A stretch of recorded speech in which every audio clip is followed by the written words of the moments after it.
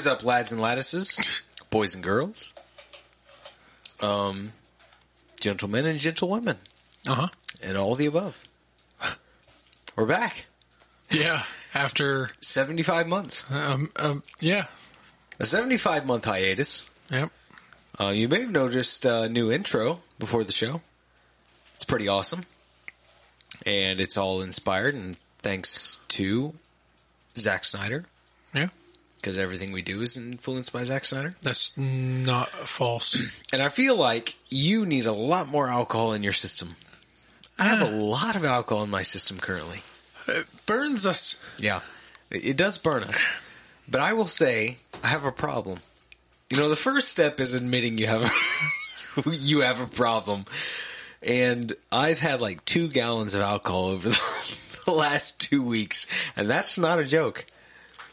I've had a lot.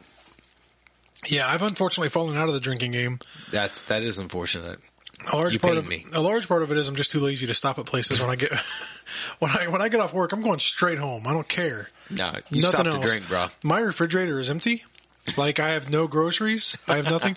I've got cereal in my cupboard, no milk. I don't stop and buy stuff ever. I hate it. I want to go home. And until there's a place that orders or that will deliver alcohol, I'm not stopping. I hate stopping. So, and then I've been drinking only on the podcast, which we haven't done in many moons. Yeah. So, no, I come home and plop down on my fat ass and pour some alcohol, listen to an audiobook, and paint some Warhammer shit. Yeah. That's been my life for the last month. It'd be a little different if there was at least an alcohol store on the way home. There's not. I got to drive out of my way to go to the closest one. Yeah, and I don't that's like unfortunate. it. Yep. I have 2 alcohol stores within 4 miles of me, so I'm good. And they're opposite sides of your house. So whichever I can go either way whichever direction you're coming home from, because you go all over the place for work, whichever direction you're coming home from, you're passing an alcohol store. I'm covered. Yeah. Covered. So I'm saying I have been completely and just utterly sober for the last couple months, and I hate it. It's so miserable. Yeah. You're depressed because you're sober. Yeah, I am. Yeah. I've never been so miserable. No. As the great Nathaniel Rateliff says, son of a bitch. Son of a bitch. Pour me a drink. Son of a bitch. I gave you a bottle. Yeah, I'm drinking it. No, welcome back to the show. We're excited to be back. Yeah. I mean, it's been a long-ass time. We still have some faithful listeners listen to the old episodes, and I appreciate it. We have abandoned you, yes, but we hope you come back. We're back. You know, we need a spark. You know, everything needs a spark, an ignition. And our ignition kind of died out. Mm-hmm. You know, The Mandalorian Season 2, right? Yeah. Yeah, 2 ended. The theaters are dead. Everything's dead. There's nothing to talk about. We can talk about speculation and stuff, but that's for the news breakers on YouTube or the people that post pictures of their face with a gasp on it, you know? Yeah. It's like, no. We just talk about shit that's already happened. Yep. And there's nothing that's happened until now. Yeah. Something has happened, ladies and gentlemen. The bell's already been rung. Yes. And it cannot be unrung. And it never should be. It's the greatest bell of all time. Every bell. Before we get into that, I'm going to talk about what we've always said we're going to talk about, and I'm just going to do it quick. Wham Bam 1 2 3 short segment, real quick. We wanted to shout out at the beginning of the show some accounts that do amazing photography on the Instagram. I don't have a lot. I'm not going to spend a ton of time because there's hundreds of accounts I could talk about, but I'll talk about a few super quick.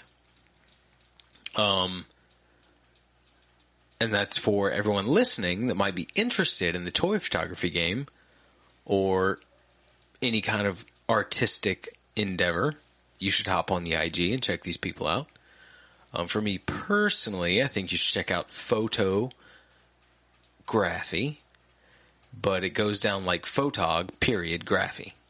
Not sure why, but photog, period, graphy. Photography. On Instagram. He just posted a shot of Loki today that blew my mind. It made me stop and look at it and be like, did you just take a screen grab and like throw a plastic face in there? Because it's that perfect. I know he didn't. Not putting him down. Flawless work. That dude does some amazing work. It's inspirational. Also, Les Grohl, which is Stefan, from the great Europe somewhere. Yeah. That really narrows it down. Yeah. The Great Europe somewhere. Yeah, the Great Europe. Stefan in the Great Europe. Les Grohl. Great work. A lot of Spider-Man stuff, which is fine. Mm-hmm. Always fine. But I want to shout those two people out. I'm going to keep it short, not go on and on about people. We all know I always end up talking about TJ and Chris and Tom and all those people. No. I mentioned them, but no. Just photography and Les Grohl. Boom. Done. Nice. Done. The end. So, now, without further ado, actually, with further ado, to mention to everyone who may not pay attention, I'm trying to break things down in the audio. You know, when you listen to the podcast, you'll be able to click on and listen to whichever segment you choose. There'll be multiple segments. I've done it for a while. Try to make it a little more streamlined, especially for something like this that's going to go on for quite some time. So you can choose. You can see a title for what the segment is about. You know us. It's going to be about many things every segment, but you can get a generalization of what we start the segment about. But you may want to just listen to the whole damn cast, because who knows what the hell the segment will end being about. Anyway, there's segments. The first segment there, toy photography shout out, super short, welcome back and all that shit. Going forward, I'll try to break it down into segments, but I can't guarantee anything. Because at the end of the day, this is an unscripted podcast. There's nothing professional about us. We ramble. We rant. We drink. The end. I like it. And the beginning. The beginning. It's the beginning, the middle, and the end. The beginning, the middle, and the end, the alpha and the omega of what is meant to be. All things to all people. Zack Snyder's Justice League. Oh, yeah. I want to be the first guy. Do it. Be the first. This is how I feel. This is how you feel. I feel like, as a whole, all of us need to stop calling Zack Snyder's Justice League Zack Snyder's Justice League. But why? From now on, we need to literally just call it Justice League. Yeah. Because we called it Zack Snyder's Justice League because we had a Justice League that was the quote-unquote Justice League. For some of us, yeah. And it was the only one we had. So we were petitioning for Zack Snyder's. And we were wanting Zack Snyder's. Now we have Zack Snyder's, and since we have Zack Snyder's, it is the true Justice League, and the other one is gone. It's no longer existing. It's garbage, it's trash, it's bullshit, it's gone. So it should just be, when I talk to you in the future and I'm saying, hey, the movie Justice League, you're going to know which one I'm talking about. Because there's only one. There can be only one. There can be only one. And its sequel. But my point is that, I don't know, I just feel like we no longer need to call it Zack Snyder's Justice League because it is the Justice League movie. It is the canon Justice League. It's the Justice League movie. Yes. So, which brings us to a perfect intro into what should be a short session before we get into the greatness of talking about the past. You acknowledge the past and then you embrace the future. So I do want to quickly acknowledge the past because of the past being so awful. The past being Joss Whedon's Justice League. Ugh. The Justice League. Yeah. There's just a few things I have to get off my chest about this. There's no way around it. It's so bad. And I've talked about it being so bad for so long. But the gravity of how bad it is now fully realized. Like, it's brought into overall picture just how bad the Justice League was. And not only how bad it was, but how many things he cut out and how many things he added in to make it even worse. Yeah, so let's say, don't count on it, Joss. Yeah. Don't count on it, Whedon. Yeah. Part 1. Fuck off. Yeah, I'm with you. Yeah. And not just like a bad movie like most bad movies, but because most bad movies have areas where they're bad. and Joss Whedon's. And I'll placate by saying that I was one of the guys who was like, it's not that bad of a movie. Yes. It's not. It's not nearly as good as what Zack Snyder's version is going to be, but until we get Zack Snyder's version, I'll watch it. It's not bad. After watching Zack Snyder's version, I was wrong. Because Zack Snyder's version, like you just said, really helps to reveal how bad the previous movie was. Because there's stuff in it that I didn't think about until I realized that it's not in the movie anymore. And then I realized that it didn't make sense that it was in the movie. Like, it's, Zack Snyder really helped open the eyes in some of the parts that were just bogus, and I didn't realize it. Every part. Like I was like, Steppenwolf is the best thing in the movie. At least he's still good. And then I watched Zack Snyder's, and like, well, even Steppenwolf kind of sucked. Yeah. Like he had some cool dialogue that now I'm realizing didn't make sense. No. Like, it didn't cross my mind back then.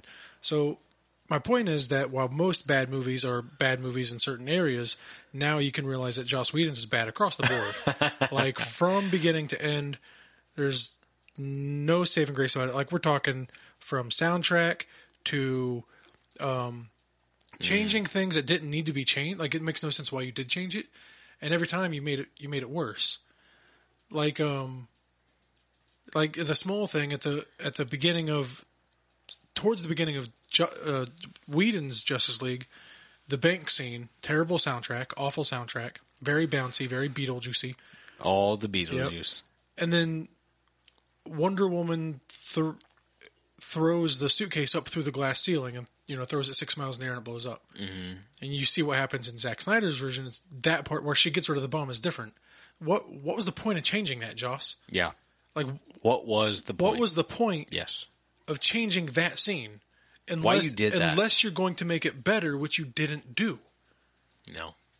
So across the board, it's a terrible, terrible movie, and I love all the TikToks of people throwing it in the trash. Oh, it's so good. One guy dropped his on the ground and was beating it with a shovel. Like, so many good things. That's one of the things I love about this is, like, universally, people that aren't on the Snyder train, like, I live on the Snyder train. I have a whole car to myself. Like, I have a bar in there, and I have a cot, and I have a waiter, and I live there. But for the people that don't live on a car on the Snyder train, even they can admit this movie's amazing. Yeah. I mean, like I said, I don't want to spend too much time talking about Joss Whedon because I want to celebrate the Snyder Cut as it is. Yeah. But like you said, the things that he changed that you have to scratch your head and be like, why? There's not only that, but there's the heart of the movie that he cut out, and you have to ask why. We already know he cut out all the minorities. He cut out Ryan Choi as the Atom. Yep. I mean, spoiler alert. If you have not watched Zack Snyder's Justice League, turn the show off and come back. Come back drunk. It'll be great.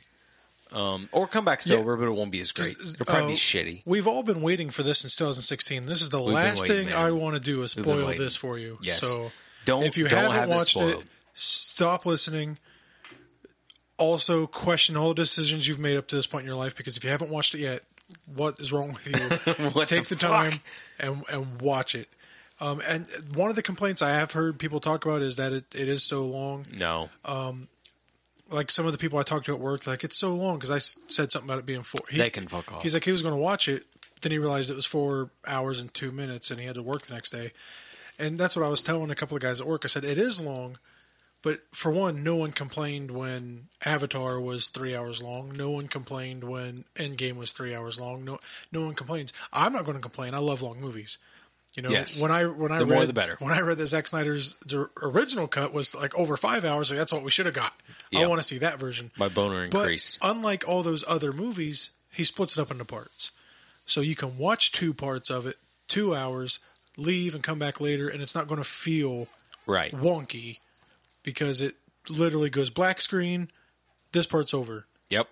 Then you can pause it, go eat, go to bed, whatever, come back and pick up where you left off. Yep. So 100%. Yeah. But like I was saying, so back to the spoiler shit. The minorities that he cut out, the people that he cut out. You have Ryan Choi as the Atom. Yep. Cut out. You have, of all of the people. All right, so you're going to do a little Cyborg, which he cut most of Cyborg out of his film. Like, Joss Whedon is a shithole, he cut most of Cyborg out in general. But to cut out the parts of Cyborg that added gravity and weight and heart to the character, he cut those out too. So you have the scene where Cyborg, he sees an impoverished single mother that made me weep. Yeah. Like, you guys weren't looking at me, and I was trying to hold in my sobs that were making my fat body heave against the couch. Like, I was sobbing, and the couch was moving as my body was heaving. Well, and I was trying to hold it in. Why do you think we weren't looking at you? We were doing the same thing. Okay, good. Because you stare directly at the screen like... Yes. Because it's rough. It is, and I'm trying to hold it in, but it's like, that is what gives gravity to a film, and he cuts that out. Not only that, but it's what, and of course, I guess it doesn't matter because the part I'm getting ready to say was also cut out. But he goes on to say, like, Silas tells him, you are OP. Yeah. He's like, you have all the power. You can do whatever you want. And I looked at you and said, he's literally the easiest character to be a supervillain now. I mean, I never realized I didn't realize the power that he had because we didn't tell me the power that he had. Anyway, so he tells me the power that he has. He tells me that, dude, Cyborg can be the greatest hero or the greatest villain of all time. And because I have that in my head now, that he can do either, I need to know why he chooses hero. Yes. And those things help. Yep. Seeing him... He has a good heart. Watch people get hurt and that don't deserve it. And seeing him try to help those people. And not running around and breaking up bank robberies, or doing the what's going to make it in the news, but seeing the little people that are just dealing with everyday bullshit and doing so, and helping those people, but doing so from the shadows. Yep. No S on his chest, no, symbols, lights in the sky, none of that shit. Staying in the shadows, genuinely just helping people. Yep. Yeah, and it's powerful because after he helps this single mother with kids that's struggling, he turns around to walk away, and you see normal people look at him and freak out. Yeah. Because his hood's not up. Yep. And they see his cybernetics and his everything, and he puts his hood back up and walks away. But before that, you have this scene where Dr. Stone sits down with the douche-ass principal, and she tells him, my son just has a good heart. And then this scene expands upon that, and it's like, yes, he has the ability to be the ultimate villain on Earth, and he chooses not to because inside he has a good heart. He's a good person. It's, I've always said before that in movies I love villains because I don't care how cool the hero is. He's only as powerful or as good as the enemy that he overcomes. So if you have this great superhero but he's facing stupid ass villains, I really couldn't care any less. No. Yeah. And now we have a situation where for the first time that really on this level, the hero is only as good as the villain that he overcomes, and it's him. He's both characters, And he has to overcome himself. It shows how good he is, that he has power to do anything, and the only reason he's not doing it is because he's genuinely a good guy. Dude, yeah, I got goosebumps just thinking about it. So cool. Yeah, because he talks about you can launch every nuclear missile in the world in just a thought. He has that power, but he doesn't do it. And it's cool too. Going back to his mom, the Dr. Stone. The big thing that I really like about his character is she's like, he has a good heart, and then she looks at the principal and she's like, what have you done? Oh. What did you do to help? Oh. And that's what's cool about his character is like he's grown up seeing people who are in the position to help, who are in a seat of power or authority to help and just don't. No. And so here he is doing it. Yeah. And I love it. He's such a cool character. And then Joss Whedon cut him. Yeah, cut all of him. And not only that, he cut the parts that mattered. Yes. To where all that we were left with was this generic cut paste metal guy who's got guns and he's angry at everybody. He's yelling at everybody. That's it. The only contribution he puts in the league in Joss Whedon's version is turmoil. Yeah. Going against everybody's decisions the whole time. Yeah, and what's crazy is and I shudder to even say this. Yeah, I didn't want to say it. I was trying to I'm going to say tiptoe it. around it. So, because it's not my words, it's Joss Whedon and Jeff Johns and whoever else literally told Ray Fisher that the heart of the movie, or Cyborg in general, cannot be an angry black man. That's what they said. So they cut all the parts So out. they cut all the important parts and added the angry parts. They left only an angry black man. Yeah, these are some white fuckers right here, dude. My mind is blown. The more I learn about Joss Whedon and Jeff Johns They're pieces of shit. All the people that were like, these are terrible people. They're terrible people. And we talked about this, and let's just get it out of the system now so we can move on and, like you said, celebrate the Snyder Cut without just continuously just living in the... This is chapter 1. Yeah. Don't count on it, Joss. Right. He cut, like you said, he cut all the minorities. He butchered Cyborg's part. He completely removed Choi's part. He minimalized the women's roles completely. He sexualized Wonder Woman. I was going to say, the only woman he left in there really is Wonder Woman. He sexualized the shit out of her. Yeah. And I had the problem I had was Superman's lover, his, fiance, I guess, at that point. Yeah. The thirst. Well, I guess he wasn't really fiance. He was going to propose to her, but he's in love with her. Superman, this alien from another world, is in love with Lois Lane. She's in love with him. She's having a conversation. Thirstiest girl he's ever met. Having a conversation with his mother. His mother. These are the only two people in the world who will ever love Clark Kent. Yeah. Ever. I laugh in sarcasm. Like they do. Like we see in Justice League, or Snyder's cut, they air quotations, they talk about how they are the only people in the world who can understand each other because they're the only ones who felt that way about Clark Kent and not Superman. And Joss Whedon's going to take that, what should be a weighty, super sad moment, his mother and his lover talking to each other, and he makes it into a big joke. Yeah. To where it doesn't even feel... A disgusting joke, even. But if you minus that stupid joke, the thirsty... Sure. if you take that out, the rest of it still is... Because they don't even look sad. They don't... Like, they're talking about Clark Kent's death, and they're like, you really should go back to the Daily Planet. Like, what are you guys talking about? This should be a sombering moment. This should be a chilling moment. This should make me, as an audience member, like almost tear up. At least, at bare minimum, almost tear up because it's the girl of his dreams. He talked in the previous movies. You are my world. That's what he said. Yeah. He talks about his world, and then he sacrifices himself by looking at her, and the last things he says to her is, "You are my world," and he's willing to kill himself to save her.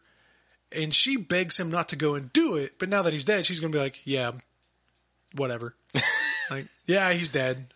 Damn it. Yeah, like crap. No one shucks. No one seems emotionally invested in Clark Kent. The people who should be emotionally invested in Clark Kent. And I will say this. I want to stop and make a hard stand here for everyone, all the people, every people. I'm tired of the whole narrative that, Joss Whedon was put in a tough situation. He had to come in and try to fill in for Zack after leaving and do his thing. No. You didn't have to erase the entire movie and go that route. Not only that, but you didn't. Okay, so if you want to come in and try to make things your own, there's a difference. Okay, there's a difference in creative vision and straight up showing yourself as an asshole. And I don't care that the world can hear me say this. Honestly, it's going to be on air for all time because it is what it is. Joss Whedon is a dick. Yeah. There's a difference in, taking the reins and making something your own. And when I get you don't want to just, you're supposed to be a vision, a director too, and a creative storyteller too. So you don't want to just, for one, I get it because I wouldn't want to come into Zack Snyder's work and then release his exact film and then put my name on it. No. Because that's his movie. He did that. Right. So I'm not going to take credit for something he did. So, whatever. But there's a difference in that and being, and I could be way off on this, but it seems to me like a bit of a racist. And, he's 100% racist. And a bit of a sexist. Like, it's... How is he not at this point? Like, I don't know. They're just words I don't like throwing around because they get thrown around They're a lot. powerful words. Yeah. Yes. But like the things that you did in this movie and the things that you said in this movie and the things that Ray Fisher and a couple other people have accused you of that no one seems to listen to. Yeah, and have support, like their stories have supported the other people's stories. You know, they like, you see the trend, you see the similarities. It's not like one guy's like, oh yeah, he said this. Right. And another guy's like, oh yeah. And also that reminds me of this one time he told this joke. Like, no, they're telling Right. these devastatingly horrible stories and about mistreatment and being straight rude and straight mean and straight Everything bad. you can Yeah. to people of color and not of the male gender. Well, yeah, that's the thing. Like we said earlier, every minority in this film, Ryan Choi, the waitress, Cyborg. Oh, I forgot about the waitress even. Yeah, Cyborg, the Wonder Woman. Oh, I forget her name. Barry Allen's girl. Oh my goodness, he totally cut Iris out of the film Iris. altogether. She's not even in the movie Gone. at all. Gone. So if you name a person that is a minority, not only the minority thing, taking that out of the equation, the people that add the heart to the film, he cut all of them. Not only that, All of them. Swanwick. Yeah, Swanwick wasn't in MM, man. We're going to get to that later on. But he cut them all. But even not even as MM, but just as Swanwick. Yes. He's not in Joss Whedon's version. And then he takes the normal people, the white ones, and makes them bad people too. Like what you're saying, Martha and Lois sitting down on it. You're the thirstiest girl Not he ever caring met. about their son's death. No. And then he takes your main character. This is one thing after watching Snyder's version the second time, it really started to grate on me. Was Joss Whedon added so much conflict to the League themselves that was unnecessary. No, Like, this it was didn't make supposed sense. to be a movie about bringing Batman vs Superman, Man of Steel, and all the characters together. Like we've seen them in their fallen forms, and this movie was about bringing them together. And what does Joss do? He adds more division. They all hate each other for the entire movie except the whole last movie. 15 minutes. They're like, you know what? You're right. We need to work together. Yeah. Oh, and also, I want to take this moment too. Shredded. Zack Snyder has completely flipped my opinion, changed my opinion entirely, and I realize now that just how I should have realized all along. But he changed my opinion on Jason Momoa as Aquaman because I hated Joss Whedon's. Because I was like, I went the whole time like, Aquaman isn't funny. You know, having him sit on the lasso of truth and you're hot and I'm too young to die. And it's like, that was stupid. It was. And then I watched Joss, and then, you know, I watched Aquaman, and I do like the Aquaman movie, but I love the Aquaman movie. I do. But I'm still a little bit, and Jason Momoa kills it. I don't want to say he doesn't. He kills it. Like I've said before, I wouldn't have cast him because he doesn't look the part. That would have been my mistake because he's great. Yeah, he kills the role. He plays it so well, and it's awesome. And I love the tone and the direction they went because we've talked before. You don't have to copy paste from the comics. But anyways, Aquaman. I loved the movie, but again, Aquaman was funnier than I personally liked because it's not the character that I'm used to reading. In Joss's version, yes. And then you get Zack Snyder's version, and he doesn't tell a single joke. No, not a single. I mean, the ones that he does, but he's still funny. Yeah, but they make sense. Like when Flash runs into him and he just angrily looks at him and points at him. I laughed. Yeah, but that seems like something Aquaman would do. You know, he's not gonna. You could have just peed on it. Like, shut up, dude. Yeah, you could have. Yes, you could have just peed on it. But again, it's Joss Whedon just. And I know the way I said that sounds like I don't like him in Aquaman, but no, he's not. Oh, no, we'll get to that. He's not as bad in Aquaman as he is in Joss Whedon took the character, like you just said, the characters he did leave in it, he butchered them. Yeah. You know, just totally butchered them. To shreds. It honestly is a guy coming in to take over in a messy situation, yes. But coming in to take over and you see the true core nature of the person that took over. At the end of the day, I feel like that's what we've seen. In Joss Whedon's version, don't count on it, Joss. We're going to tear you to shreds. He came in, he took over the film, and we saw the core of him as a person. which is now being brought to light by people from his previous films, whether it be Buffy or Age of Ultron or whatever. We're seeing that at his core, he is a piece of shit. And I don't say that lightly. No. Like, that's powerful to say about a person. Like, I value people, life. Life is above all the most powerful thing. So to cast down on another life is a powerful thing to do. I can personally say Joss Whedon is a piece of shit. Now, there is no person in this whole world that is without or outside the realm of redemption. There's forgiveness, there's changing of your ways, there's all that. But as we stand right now, Joss Whedon is a piece of shit. And we have now seen his inner being in what he did with this film. Like, we've seen it. All the characters he cut out, all the needless sexual things he added. I mean, I want to jump in real quick on, you have the scene where Barry and Bruce are coming down out of the plane with the awesome rich man car.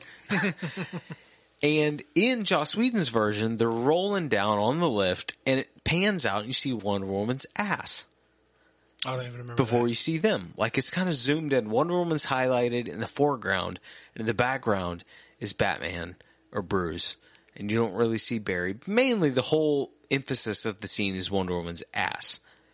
That's in the Joss version. That's not even in Snyder's version. No. Like, they come down, they talk to Wonder Woman, they talk to Diana, all's well, all's good. It does not take a moment to focus on her back and her ass. You have the scene where, instead of saying Wonder Woman is a powerful, strong woman. Strong woman! Strong! Strong! Amazing, awesome, perfect, everything. You have a Wonder Woman who's saying, I belong to no one, Steppenwolf, at another point. Heck yeah. In Joss Whedon's version, she does not say that. Instead, later on in the scene, you have Flash falling on her boobs. Hands on her boobs. Yeah, everything on her boobs. All of the boobs. Which, am I correct in, I think I read somewhere that Gal was so... there was a body double. She was exactly. not. She was so uncomfortable doing that they had somebody else do it. Yes. Like, so it was so bad. Look, I know there's a line between visionary director or, fulfilling your views, your vision, and what the actor wants. But sometimes when the actor is so uncomfortable doing the things you're asking them to do, maybe take a step back and think, maybe... Dude. We shouldn't do it. Did you know at one point, this is according to Ray Fisher, which I believe more than anyone on the planet, really. He's been nothing but honest for the sake of his career. Yeah, I was going to say, he is so believable because of the fact that his career is actually on the line now, and he's still saying these things. He said he's been kicked out of the Flash movie. Right. They're not doing a Cyborg movie. Right. We don't know what his future is in the DCEU. I don't know what his future is outside of the DCEU. He doesn't either. He's just being honest. Right. But he's not backing down. Nope. His career could end. And he's still going to say, no, these things are the truth. And that's how you know someone's legit. Conviction. They've put their... Exactly. Conviction. Everything's on the line, and they're going to tell the truth regardless. Mm-hmm. And he said that at one point he tried to tell Joss Whedon, he tried to, as actors should do with directors, tried to explain to him why certain things didn't work. Joss Whedon told him, from his time on Avengers, that he wouldn't even take notes from Robert Downey Jr. So why would he take notes from him? Like, Joss Whedon told him, I don't take notes from actors. I wouldn't even take notes from RDJ. Like, that's the ego and the bullshit from Whedon. If you did that, Age of Ultron might have been better. Because as it stands right now, it's a shitty movie. It's a piece of shit, yes. Yes. Age of Ultron is a steaming pile of shit. But anyway, so that shows you the ego and the disgusting nature of Joss Whedon, that he wouldn't even take notes from RDJ. I love it too, because it's always those kind of people that, to me, feel like it's an undeserved ego. Because if I look at your past work, none of it's great. Like we talk about the first Avengers movie, and it's good. I like it. I like it less now that I went back and rewatched it recently, and I've got a lot of issues with it. But it's good. Age of Ultron's garbage. Awful. I need to watch Buffy because I guess a lot of people. I don't wanna watch A lot of Buffy. people say Buffy's actually pretty good for what it is, but you have to watch it knowing what it is. Yeah, but knowing that Joss Whedon... But knowing that Joss Whedon did it, I can't watch yeah. it. Yeah. And also knowing Charisma Carpenter has come out and said Joss Whedon was a disgusting piece of shit. It's like, how can I watch Buffy knowing that he abused all these people and everyone felt too afraid because of his power to say anything? It's like, no. It's a Kevin Spacey deal. Yeah. It's like everyone's been too afraid to say anything, and now that they can, crazy it's like, too. fuck off, man. It's crazy too because it's the power that he has is from people who are just. Well, he did Firefly, so he's great. So every time somebody does say something, JJ. those people, he did Firefly, so he's great. Yeah. Like, I don't care what you did in the past. I don't care what movie you did in the past. I don't care if you're James fucking Cameron, who I love. Yeah. If I find out that you mistreated people, if you mistreated Kate Winslet on the set of whatever that movie was it Kate Winslet? I love Kate Winslet. Was it? So, yes. Was it Kate Winslet in Titanic? Yes. Yes. If I found out James Cameron mistreated her or assaulted her in some way, fuck no, I wouldn't go see Avatar 2. Dude, you fucking piece of shit. Me and you both have said this. If Zack Snyder was ever found out to have been a nasty bitch to anyone, we're out on Zack Snyder. Yeah. You know, it comes down to basic. I can't all things aside, it comes down to basic human decency. People say, and I get sick of hearing it a little bit to a degree. I hear so much. Even with the conversation with Kevin Spacey, I had this conversation at work the other day about the things that he's been accused of and the things he admitted to and the things he's getting help for. Air quotes. And they said, well, you need to learn to separate the artist from the art. Like, yeah, to a degree, but also maybe if Kevin Spacey's making a movie, don't go see it. Right? Because he's going to get money for that. Exactly. Am I going to stop watching Unusual Suspects? Probably not.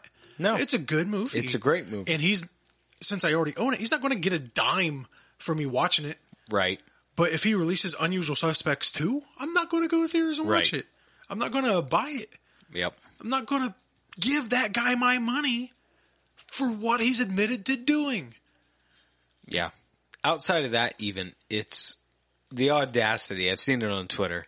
So there's a picture of Joss Whedon, like leaning back behind or in front of a mixing stand, like he's editing something, like a piece of shit. And he's got, the button up on and the t-shirt underneath. And the t-shirt underneath says, written upon it, this is what a feminist looks like. It's like, that picture's been circulating. It's like, no. Is it a real picture of him? Oh, it's a real picture, yes. It's because, like, no, it isn't. You're a piece of shit. Okay, for starters, that t-shirt is ridiculous because it doesn't matter what a feminist looks like. It matters what a feminist acts like. Yes. You piece of shit. Yeah. He's a you fucker. You could be a poster boy for feminism, but if you're mistreating women and women are accusing you of mistreating them, it doesn't matter what you look like. Yep. It speaks to his ego. Yeah. He thinks he's above everything, and now he's been brought down to size and hasn't tweeted since November of 2020 because motherfucker's under the spotlight. Just saying. I'm saying fuck that guy. Fuck that guy. Fuck that guy. Yeah, we're going to move on. Who's this Joss Whedon guy? He sounds like a real piece of shit. Ravi knows what's up. Rafi. Yeah. From the league. Ravi, Gavi. Robbie. Garviel. Garviel. Gaviel. Whatever. So yeah. Yeah. To sum up the part one. Fuck Joss Whedon. Don't count on it, Joss. Yeah. You dick. I hope you never work in Hollywood again. I don't think you will. Oh, that'd be awesome. That's not good enough. I hope you go broke. That too? Yeah. So, now, to get into part two, now that we've fucked off on Joss Whedon. Fucked off good and hard. Yeah. Part two. Very poor choice of words. Nah. The right choice of words, I think. We can go into part 2, 3, 4, whatever. It doesn't matter. Age of Heroes. It's very fitting for this film. And now to get into appreciating Zack Snyder's Justice League. Negativity's done. We're done with that. Fuck off. Here we are. We're probably going to cover Age of Heroes, Beloved Mother, Beloved Son, Change Machine, all right here. Parts 2, 3, and 4. Boom. Age of Heroes. We have to say anything else. We'll just go silent for the next 32 minutes. A moment of silence, 32 minutes for 32 Age of minutes Heroes. and 6 seconds for Age of Heroes. Yep. And then we'll just post that whole thing to the episode and boom, silence. It really is like the most fitting title for this movie because, like, I don't know, in the midst of what superhero movies have become, what they are now, this is like true. I don't know. It's weird to say because we've had this conversation 1,000 times. We'll have it 1,000 times more, but it feels so much more real, and there's so much more weight to it, and there's so much more depth to it, and there's so much more emotion to it, and it feels. Now, granted, no, I'm not saying that Endgame didn't have weight and didn't have depth and didn't have emotion. It had a ton of emotion. But it took them 19 movies to do it. And here we have all these characters with these incredible backstories. We've touched on Cyborg and what he's going through. And then you get, Wonder Woman not being able to return to Themyscira. And you see, she's investigating the story and, knowing about the ancient war and all that. And you get Batman and his guilt-ridden, gotta change what I did. Gotta make everything right. You get Flash and his, trying to work 4 jobs so that he can get a degree in criminal whatever, so that he can get a job and help free his falsely accused father who's rotting in prison for murdering his mother, which he didn't do. You have so much character development, and you see all these characters in the midst of all their own struggles truly become heroes. Yep. And lest we take a moment to appreciate the Amazons. Oh my gosh. When they're all standing there in the Age of Heroes, as the title explains, and Steppenwolf boom tubes into the sanctuary and all the shit's going down. Going down for real. Oh, for real. And he talks about defenders and all this shit. You will fail. You will fail. They always fail. And then Queen Hippolyta, or however you say it, goes, Amazons, show him your fear. And they all slam their shit. And they're like, we have no fear. Goosebumps. And a very 300 feeling moment. Standing in defiance against this alien god who has destroyed worlds countless times over, almost destroyed this one, and you guys know that, and you're still going to look at it and be like, we have no fear. Well, I mean, I guess not this ancient god. This is Steppenwolf, not Darkseid. But you know why he's here. Yeah. You know he's here for these things so they can try again. No fear. Nope. Gorgeous moment. And they go at him. Yep. It's so good. And that's how you make female characters badass without sexualizing them in any way whatsoever. Yep. We have no fear. Every single woman on that island is a fucking boss. It's awesome. And not only are they just badass and super cool, but like they're we talked about the conviction they have to do what has to be done. They're all out there willy-nilly running to the slaughter to get killed in the defense of this object, in the defense of this world. To where the fight just starts and the one woman already looks at Queen and she's like, you got to get out of here and seal the gates. Like, you still got 300 women in here fighting. They're all still alive. Nope. Close the gates. Seal us in here. Seal us in here. Bury this thing. Yep. Honor us. Honor us. She says. It's so good, man. Then this one is cool too, because in the previous version, she runs to the gate, and again, this is one of the things that made me realize that it doesn't really make sense in the other one. She's running towards the gate, and they blow the hammers, and she's not close to the door. So then they have to stop and hold the door. And then she runs and slides under it, and the girls get smashed. Literally, you could have just not crushed the things with hammers yet. See, in Snyder's version, they hit the hammers as she's running, and then she gets caught on a parademon.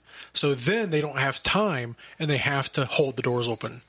In the previous version, they just hit the hammers while she's still at the other end of the hall. Yep. And then hold the doors open. Like, you could have waited a couple seconds. She would have got there, buddy. Nah. You do your thing, guy. But anyways, the whole point is that they hit the hammer so they can seal themselves in and she can get out. And then after they hit the hammers, they see that she gets stuck, and they both instantly just go under the door to hold her open, like without hesitation or anything. They're willing to do whatever it takes to do. Before that, she tells them seal it because she doesn't think she's going to get held up, and she's running towards the exit. And she's like, seal it, and they slam the things. They turn around like, oh shit, she got held up. Hold the door. Yeah, and then she gets through. All the greatness goes down. She slides for like 6 miles. It's like playing Call of Duty again. She just slides forever, and it's awesome. It's good. So cool. She gets out in the open field. We see a lot of the same shit, except not even close, because Steppenwolf is there in his shining armor, and the rays are going off it, and you see the purple and the yellows, and it's beautiful. Here's something else that's really cool, too. When I first watched this movie for the first time, I had a thought that borderlined on heresy. When I watched this movie for the first time and got to this part for the first time, so I didn't know where it was going. I didn't know how it was going to end. She takes the box out of that little place, and she starts to run, and Steppenwolf goes, no! Like, crap, don't take my box. In the previous version, he smiles and says, yes, run! So when I watched this one for the first time, I was like, man, I'm kind of disappointed. He's not as badass as he was then. You know, he was so cool that he didn't care. He's like, you can run. I'm still going to hunt you down. I'm still going to get the box. But then as this movie plays out, and we'll get there, but you realize... You know, that there are parts of this movie where you realize the reason Steppenwolf does things that he does, and you actually kind of feel for him to a degree. So when he sees her run away from the box, of course, like I said, the first time I watched this, I didn't realize this, but when he sees her running away from the box, he's literally like, crap. Like, I need that. You know, this is my goal. That's the first one. Yep. And it's the only one who's calling out to him. Yeah. So he needs it. Yeah. Oh, yeah. And I do think Steppenwolf is fully confident in his abilities, but there's also, a part where you could have just came in and grabbed and left. Now you can't, and all you see is her running away with it. So at first I was a little like, all right, this is a part where Joss Whedon's version gets a check. Then as the movie plays out and you see Steppenwolf's character develop, you're like, all right, erase that check mark and put it back over here in Zack Snyder's column. Yeah, he walks out. His armor is so cool. You get to see all the rays of different colors bending in it and then just the small movements it does, like in the chest. And whatnot, at any given moment, like the armor is alive. So cool. Oh yeah. And then he just jumps out of the thing, like it flies, sinks, and he jumps through it. And then I love it too because he jumps up out of it, and then she like looks up, and he goes, he jumps over her. But then the camera switches over to the girls who are running away on horseback, and you see him flying in. So in one jump, he jumped from the water and caught up with them, which is awesome. Like, he has the power to leap tall buildings. In a single bound. In a single bound. It's so cool. It lands. I love seeing him, like, shoulder check horses. Oh. Like, effortless. Doesn't need to use his weapon, just shoulder checks one, just bumps it straight down. And then I realized, in the trailer, we talked about this, how I love the fact that he chops the rope and then swings a horse at another horse. All three horses. Yeah, you watch the movie and realize he swings more than one horse at a time. It's awesome. Super cool moment.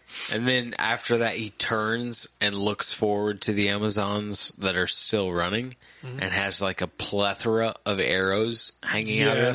And he just uses that organic armor to tighten up and shred all the arrows. I loved it too because I love Zack Snyder, and moments of this movie already at this point were starting to feel like 300 to me, like her saying, "Amazons, show him your fear" or whatever. Yeah, and that was a great moment, and it felt like Leonidas, Spartans, what is your occupation? Right, on the good stuff, and then. When I see him standing there full of arrows, I thought of Leonidas and his shield immediately, and I was like, please tell me he does something to get rid of the arrows like Leonidas does, because that would be so cool. Leonidas breaks them all. Then he just flexes. The armor just chops them all, which is great because, like, they're into him. And he just breaks them. So the tips are still in there or something. I don't know, but he effortlessly doesn't care. Just Such a cool moment. Such a cool movie. Moves forward to wage war on the Amazons. And I like, too, that they're not afraid to, I don't know, show a super powerful alien being who's striving to become a god and take his seat next to the greatest evil the galaxy has ever known. And they're not afraid to show him brutally murder good people. Yep. Like, he's hitting these Amazons with his axe, and it happens fast, all right? It's fast-paced action, but you can see the blood splatters. And you can see the visceral spray and whatnot. And I mean, you can do those without being over the top violent, but you also can't just have him whacking people with sticks. You know, right? You can't hype up. And movies do this all the time. They hype up how powerful a villain is or how evil a villain is, but then don't really show them being evil. And here you have this guy willy nilly just murdering Amazons, and they're not afraid to show it, which is great. This movie needed to be rated R. So good. Oh yeah. Oh, yes. And there's so many things we could encompass within the next few chapters. Age of Heroes, Beloved Mother, Beloved Son. We've talked about a lot of things already. But you have Steppenwolf being badass, and we're not doing an overall review on it like a breakdown, like a scene by scene. So we're encompassing things, talking about what we want to talk about. So you have the Age of Heroes, which encompasses all this greatness between Zack Snyder actually fleshing out Steppenwolf and his motivations, Cyborg and his motivations, Wonder Woman, the ties between her and her previous tribe or whatever you want to call it with Hippolyta and the Amazons, all of these things, even in direct relation to the Age of Heroes. Yep. Which is the scene of Darkseid as a baby, dropping out of a plane, finding out that, oh shit, this is the world where the anti-life is. King Daddy. Then all the worlds unite against him, and we have this awesome battle where Darkseid acts as a freaking Green Lantern. And can we all give an appreciation? Chops his hand off. Yeah. Can we all appreciate David Thewlis? We need to. Moment of silence, moment of appreciation. David Thewlis. Who that is? Dude, Ares. Oh, Lupin. yes, Professor Lupin absolutely. from Harry Potter.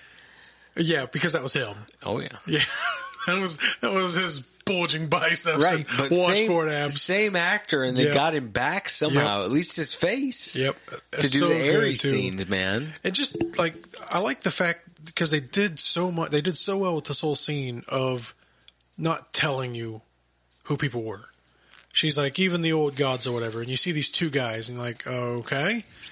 And then the one's shooting lightning out of his hands, and you're like, okay, that's Zeus. Yeah.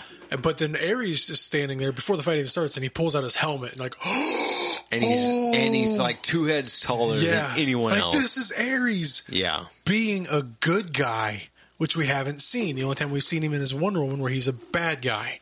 Yeah. And they show his fight against all the old gods or whatever. And here he is helping defend Earth.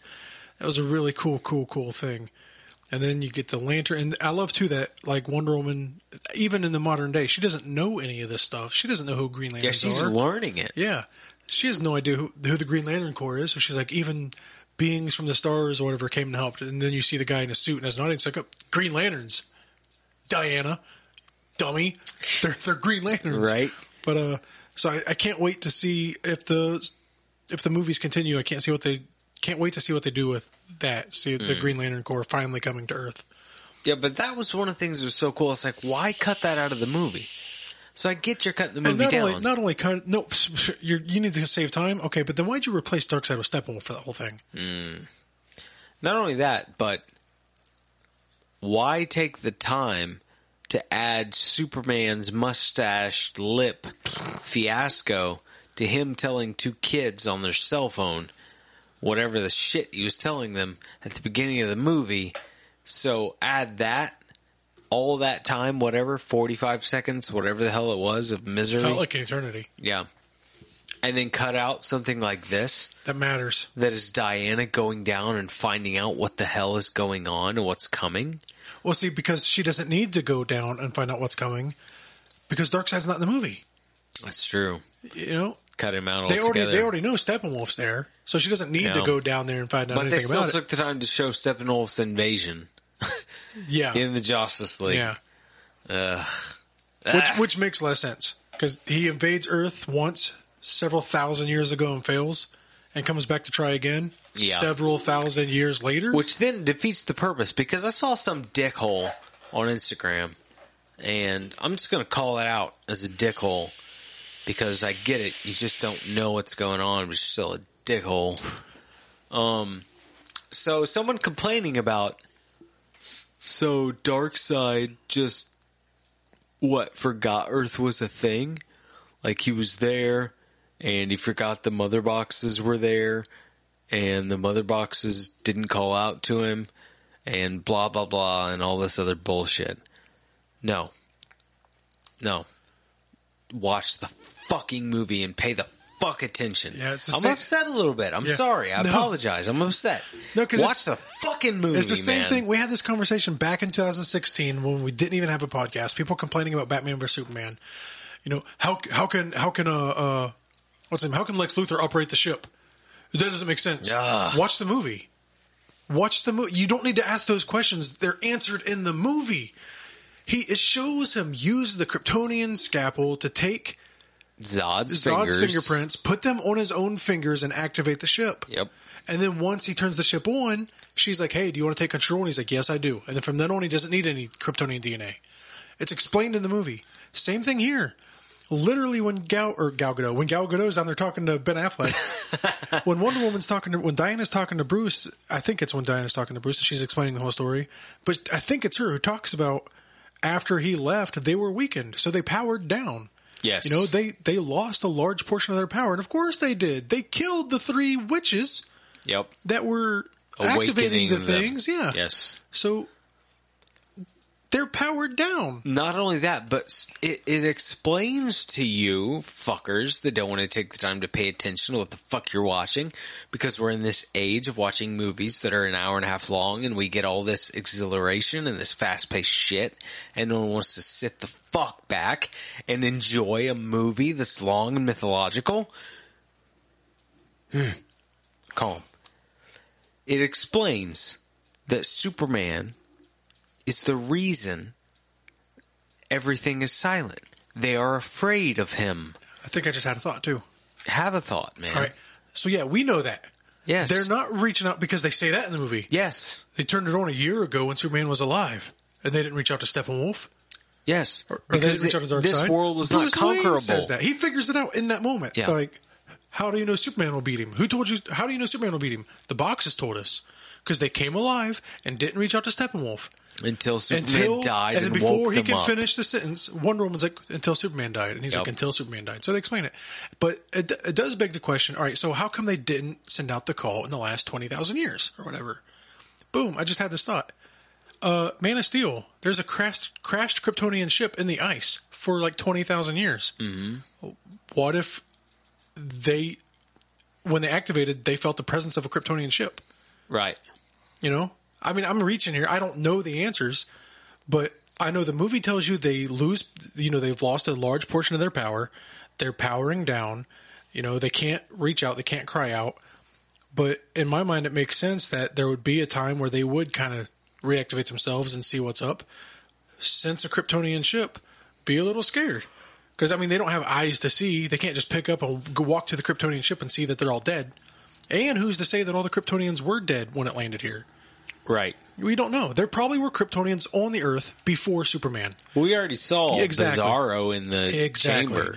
Oh, and actually, in Man of Steel, because I just watched it, when he walks in and sees the body in the cryo-freezing, one of those chambers is open. Yeah. One of the cryo... So there's been a Kryptonian on the planet.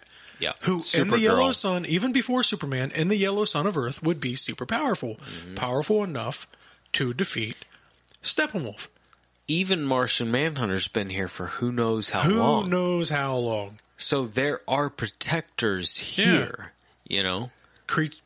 Beings in the stars, Green Lantern Corps. Right. After Steppenwolf's been defeated, because the Green Lantern Corps operates like space police. Mm-hmm. Earth is in one of their precincts. So there's Green Lanterns out there watching over Earth. Yeah. Not It's only that- always had protectors. Not only that, but I love the thing. I saw a meme posted by someone on Instagram. I can't remember who. And it used the Hulk from the Hulk, one of the Hulk, I don't know, any point in the MCU where the Hulk is screaming. And it said, comic book fans, whenever there's a plot hole in Zack Snyder's films, it shows a screaming Hulk that's mad. And then it says, comic book fans, whenever there's a plot hole in an MCU film. And it shows the Hulk from Endgame where he's all calm and Got glasses. the sweater on. Sweater and everything's like, yeah, it's all fine. We'll explain it away. Yep. It's like, no. At the end of the day, these are comic book films and they operate based on a comic book mythos. Yeah. And we have an explanation for some things based on the mythos that comes from the comic books. There are things like the mother box is powered down. Oh. And in real life, you're like, okay, that makes no sense. In the comic books, it makes all the fucking sense. Yeah. Cool your shit. Also, I want to take this second too. A lot of times when it comes to Zack Snyder's movies, his superhero movies, his DC movies, I can't think of a plot hole. A single one. Because every time I do think of one, I can naturally use critical thinking to solve it like we just kind of did. And led me to another thought. Because I legit did have that question to myself. I love this movie. But why didn't it call out in the last couple thousand years before Henry Cavill? Before Clark Kent was on Earth, you know? Another thought. This is the thing. Instead of going to Twitter and being like, this doesn't make sense, this movie's trash, I asked myself the question, and I helped answer myself the question. I can think of at least one good reason they wouldn't call out in the last several thousand years. Who did we just talk about? Helped defeat King Daddy?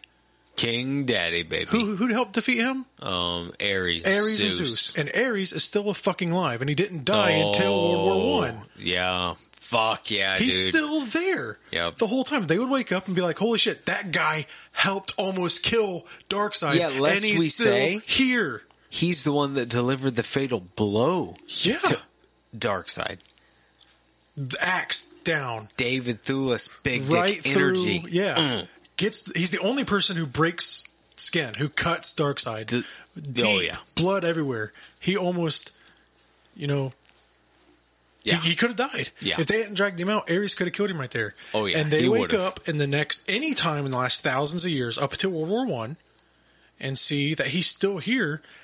And at that point, I'm 100% okay with hitting the believe button. Because if you run it through this way, 1,000 years pass, they wake up, shit, he's still here. 1,000 years pass, they wake up, shit, he's still here. 1,000 years, they wake up, shit, he's still here. They're going to stop checking at some point. Not only that, but the mother boxes went silent. Right. The film tells you that. If you want to really dig that deep into why they went silent, fuck off to Arizona. Because it's a fucking comic book film. And fuck you. Because honestly, it doesn't matter. They went silent. They powered down. They were defeated. Their seers and mystics and fuck-alls were silent. Chill. Yeah. They were literally powered down. That's it. They were done. They were like, yep, this planet is not obtainable at this point. This is what's up. There's no reason to dig any deeper into it. They never really woke up anyway until Silas turned them on. Right. They didn't wake up at some point and be like, all right, let's check. Well, they woke up when Superman Silas- died and his His cries woke them up. rang out and woke them up. They're like, oh shit, not only are we awake now, but there's no defenders here. Kryptonian's gone. Yeah. Ares is suddenly gone. Ah, Yeah, he was Wonder here Woman last time I killed checked. his ass. So now the only person here is Wonder Woman. Wonder Woman. Well, I mean, you got the likes of Aquaman and Batman, but they don't stand up when it comes to Darkseid. So yeah. No, I mean Steppenwolf kind of goes toe to toe with him by himself. So yeah, we have the Age of Heroes and the explanation. Darkseid shows up and doesn't even, like we talked about Darkseid, he doesn't even have to step out of the boom tube. No, he doesn't do shit. Done. He looks at it like, yep, you're all dead. But yeah, we have the Age of Heroes. We have the explanation. We have all these amazing things. Like I said, we're not doing a breakdown. We're not doing a shot by shot. We're trying not to. Yeah, we're trying not to because this is 4 hours of shot by shot. Yep. I know we do that with Mandalorian, but it's 40 minutes. Yeah. So we're stretching to 3 hours. Yeah, we're trying to encompass things. So you have Chapter 2, Age of Heroes. You have Chapter 3, Beloved Mother, beloved son. I could talk about it and weep for hours. I mean, this whole thing, in my opinion, beloved mother, beloved son. You have Cyborg, Ugh. his awesome mother, his backstory with the football, and seeing that how pure he is as a person. As we've already talked about, him showing his purity of heart and giving the money to the waitress and all these things. It's perfection. The fact that any of it was cut out. And he's literally, I love it because the comparison, he's literally the kind of guy now. Bruce Wayne uses a piece of dialogue in Batman vs. Superman where he says, you write a puff piece about an alien who could burn it all down if he wanted to, and there's not a damn thing we could do about it. That's literally Cyborg now. Cyborg can fuck up the entire world. He can kill every single being on Earth and be the only person left.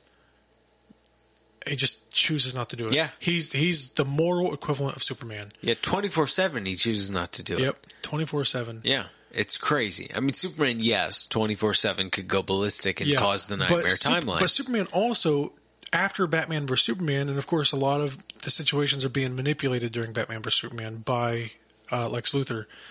But Superman has that spotlight where he does a great thing, and people are like, "Hey, Superman did a great thing."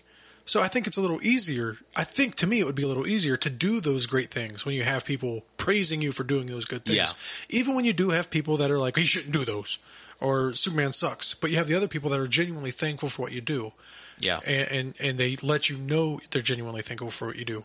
It's much harder when you're Cyborg and you don't have that praise, you don't have that support, and you don't have anybody to lean on, and you're by yourself, and you're in the shadows, and you don't like yourself because you're a monster in your own eyes. But So you know inside you can do whatever you want. Yeah, and you know inside that nobody's going to accept you, so you could kill them all. Yep. Or you can do the right thing and help the little people without ever expecting any kind of thanks or show of gratitude at all. Yeah. I mean, even when he gives the girl the money, he blames it on the bank. You know? Right. He says, you want a sweepstakes. Yeah. He doesn't say, hey...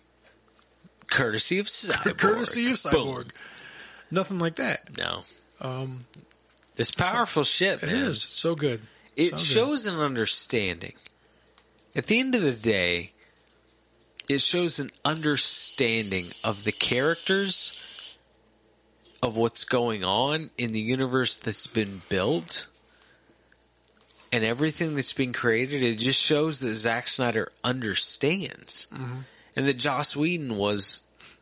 I don't know. I don't want to go back to it, because I don't know what the fuck all he understands. Not much.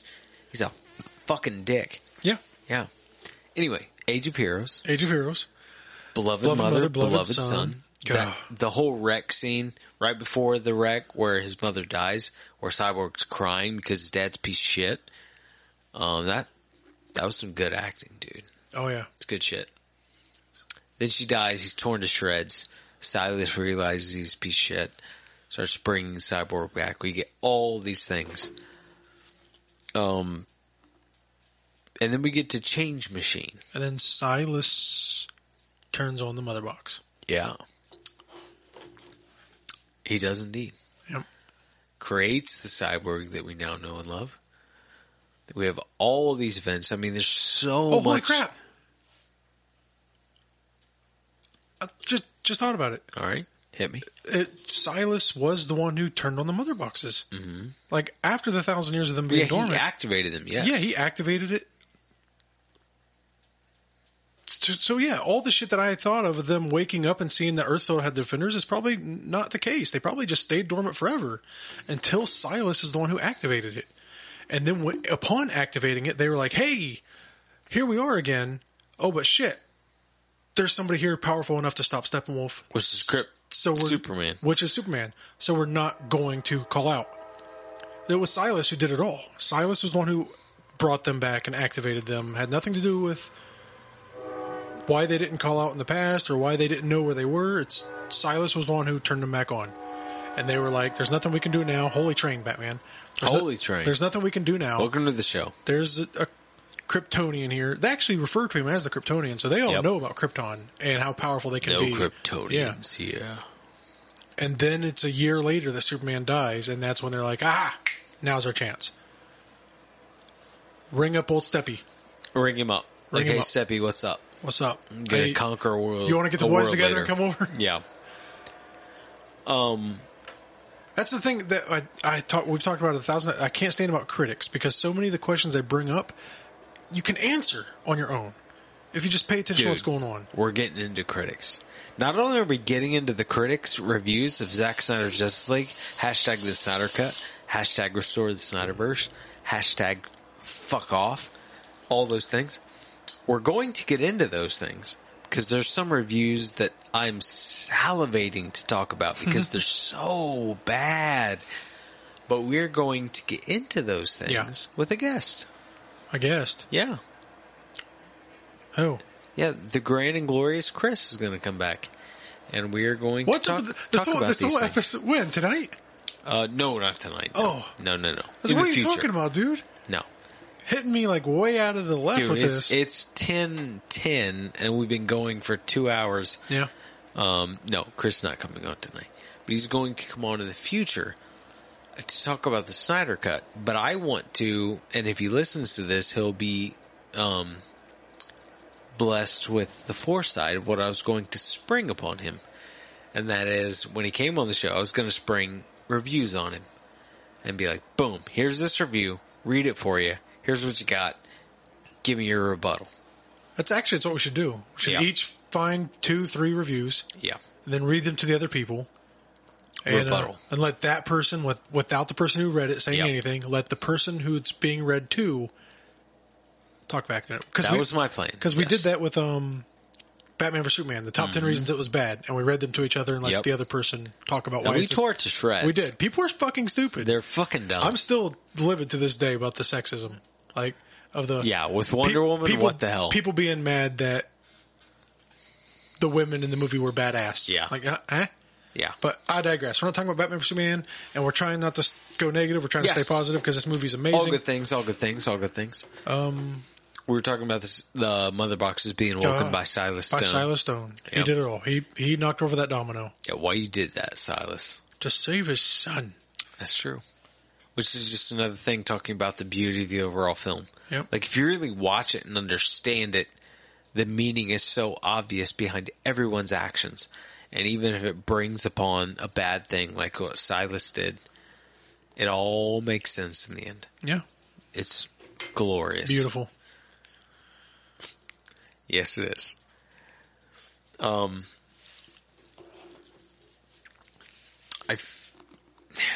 don't want to get to that yet, so no.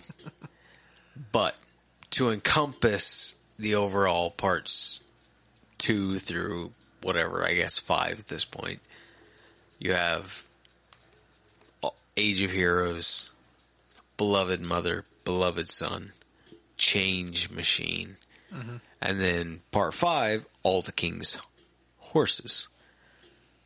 Which... I love that title too. Oh, dude, it's so good. I mean, especially when you realize what all it's talking about. And to take a moment to jump back, I realized where we went with the Aquaman thing and all that. Sure, it's fine, making a whole movie. There's certain things you have to overcome. I understand it. But Zack Snyder's realistic approach, which is what he has always done. He's always taken the mythology of superheroes and been like, if it was a real thing, this is how it would play out. That's what I liked about his whole overview for Atlantis and those characters. Step 1 is to acknowledge that it can never happen. Right. This can't happen. It is impossible. Right. This is But a if fiction it did. movie. But if it did, it would probably happen something like this. Yep. Between Barry not being able to physically run through and grab people because he would tear their arms off, to him gently lowering Iris down, to whatever he does in the Speed Force, not only that, but to the Atlanteans having to, create a bubble underwater for them to speak. It's not that they cannot speak underwater, but how are you going to emit the normal human language with water in your lungs? No. That's why Mira trills, and those people trill like dolphins and shit. But when they want to speak the English language, is also great because they create the bubble. It takes that ancient joke that King Arthur, King Arthur Curry, King Aquaman, he can talk to fish. Right. Like, it takes that and actually makes it really cool. Yep. Because it's not like it's a joke anymore. He's not down there talking to fish, but underwater, that's how they would communicate. Yep. They would communicate with noises and clicks or something like that. Because, like you said, you can't talk. Try it. You can't. Don't try it. Don't try take it. my advice there. Don't Yes. try it, but you can't. You can scream underwater until you can't, and that's all you can do. Until you can't, yes. And that's the same thing with, I mean, not only all of that, but then you have, when Steppenwolf comes down to retrieve the mother box from Atlantis, which to jump back to the scene where the parademons drag the Atlanteans out of the ocean. Yes. And Steppenwolf's like, fuck off, have a spider. Yeah. And it reads your mind. It is kind of a bummer, because like at a certain point, you kind of have to completely decanonize Aquaman, which I don't want to do, because it's still a good movie. But in Aquaman, they show you that Atlanteans can't go on the surface without the suits. Right. And here they are dragging these guys onto the shore. And they say something on there that we breathe in air, breathe in water, whatever. Oh, Bruce Wayne talks about Aquaman was breathing air when he talked to him, and she's like, oh, he must be a half-blood then. Like, that's how he has the ability. Not every Atlantean's like that.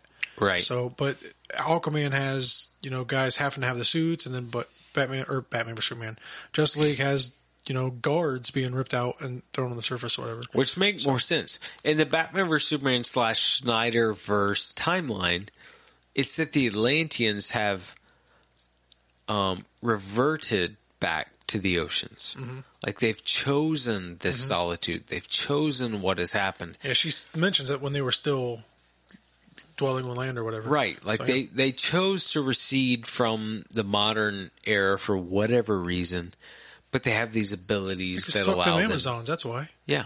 They have these abilities that allow them to breathe underwater, do all this shit. Aquaman is just like, all of a sudden, they've been under here because they can't go up top. Boom. That's it. That's the explanation. I think Aquaman kind of tells you that, too, that they... No.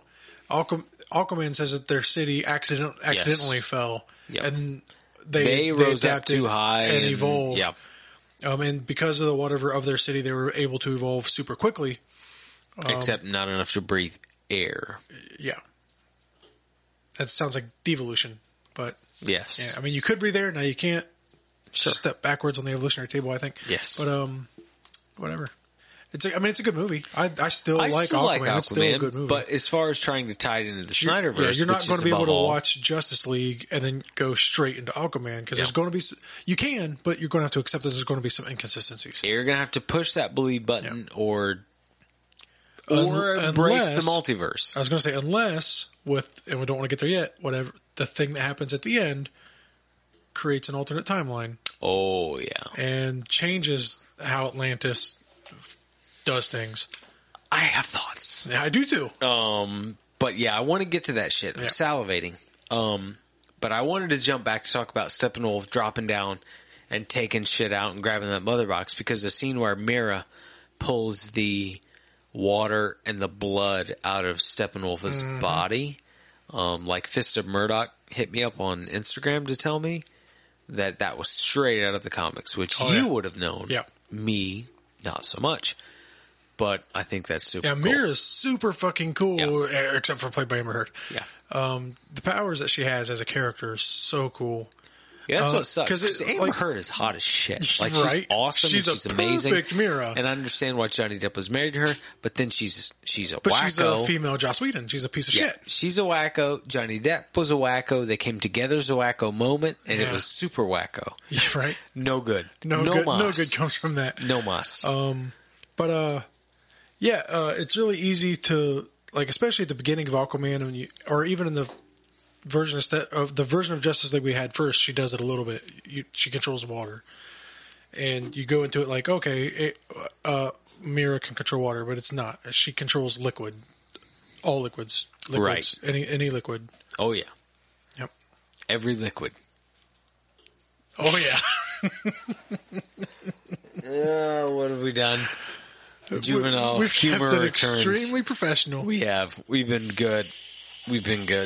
But all things break. Yeah. You know, there's a facade that can only be held up for so long, and the juvenile humor returns. Yep.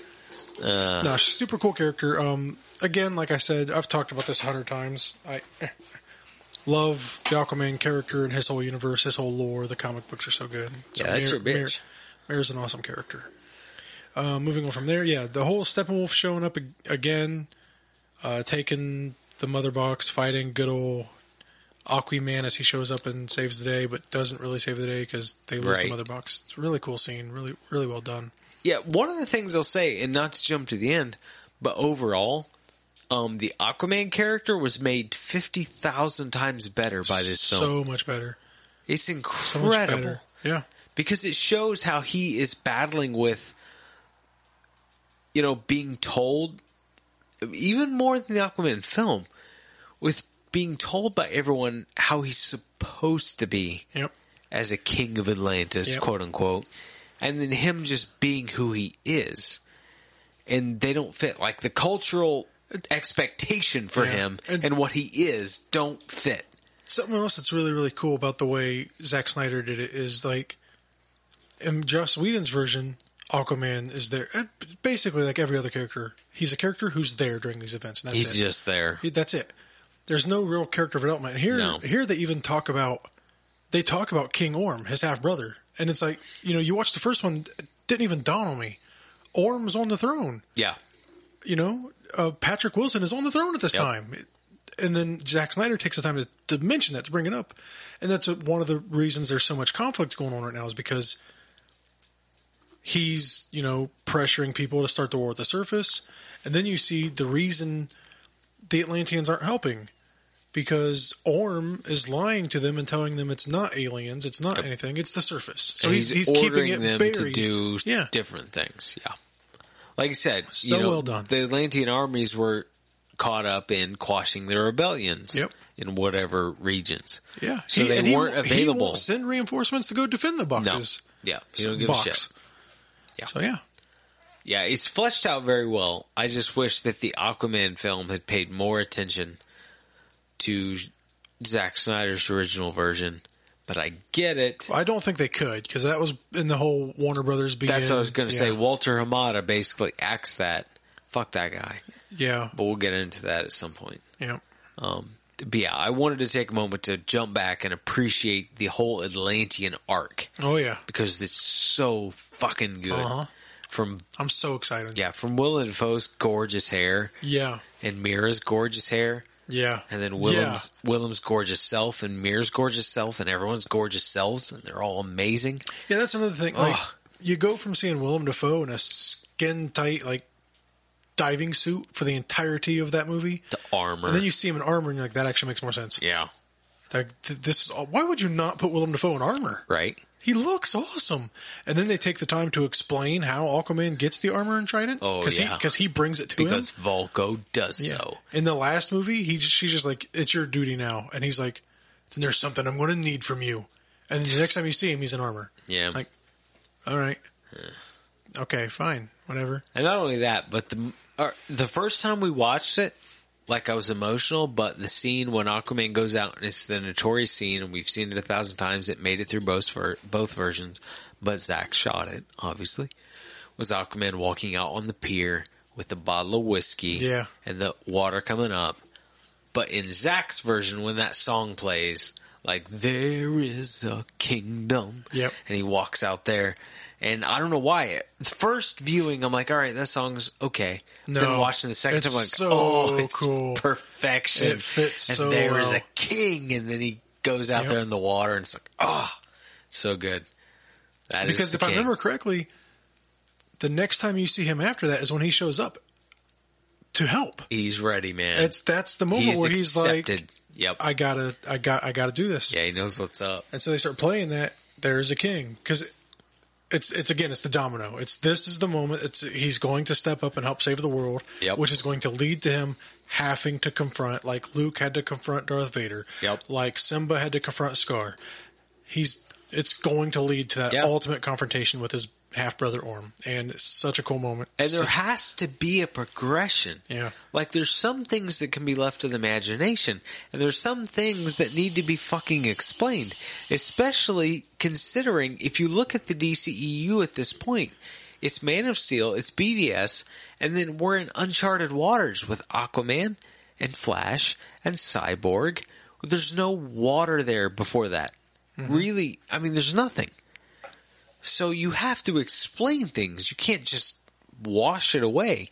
And this entire movie, 4 hours, whether you think it's too long or not, it's not. Just so you know. It explains those things. It shows you the things you need to see for Aquaman's backstory. Well, it shows you the things you need to see for Cyborg, the things you need to see for Flash. This is great, though, because that's what... And I know Justice League is only, chronologically the third movie. Because, Wonder Woman's part of it, but that happens way before, obviously, Man of Steel. Yeah, it's pretty cool. But that's what Zack Snyder has done up to this point anyway, because in the entire DCEU, you get Superman, that's it.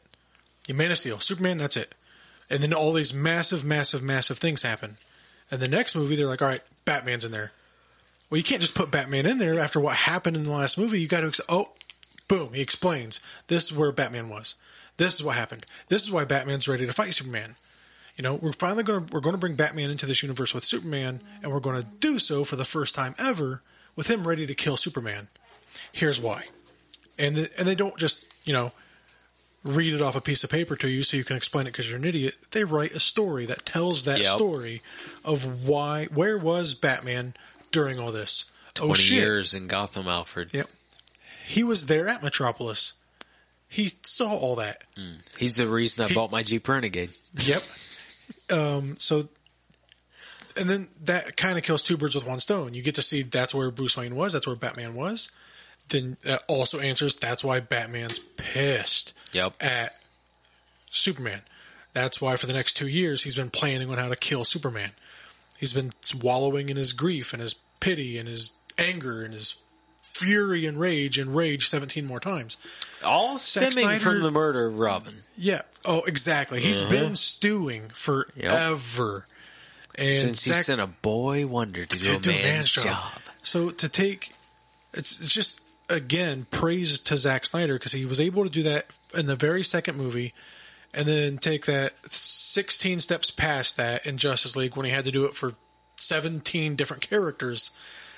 In the third film. And it all made sense. Yep. It all makes sense. Not only does it make sense, but it feels fleshed out enough to where you don't feel like you need more explanation. And not only does it, this is another thing, not only does it make sense and feels great, like you don't need more, and it answered the questions that needed answered, but it's written in such a way that it makes me feel like it couldn't have been done any other way.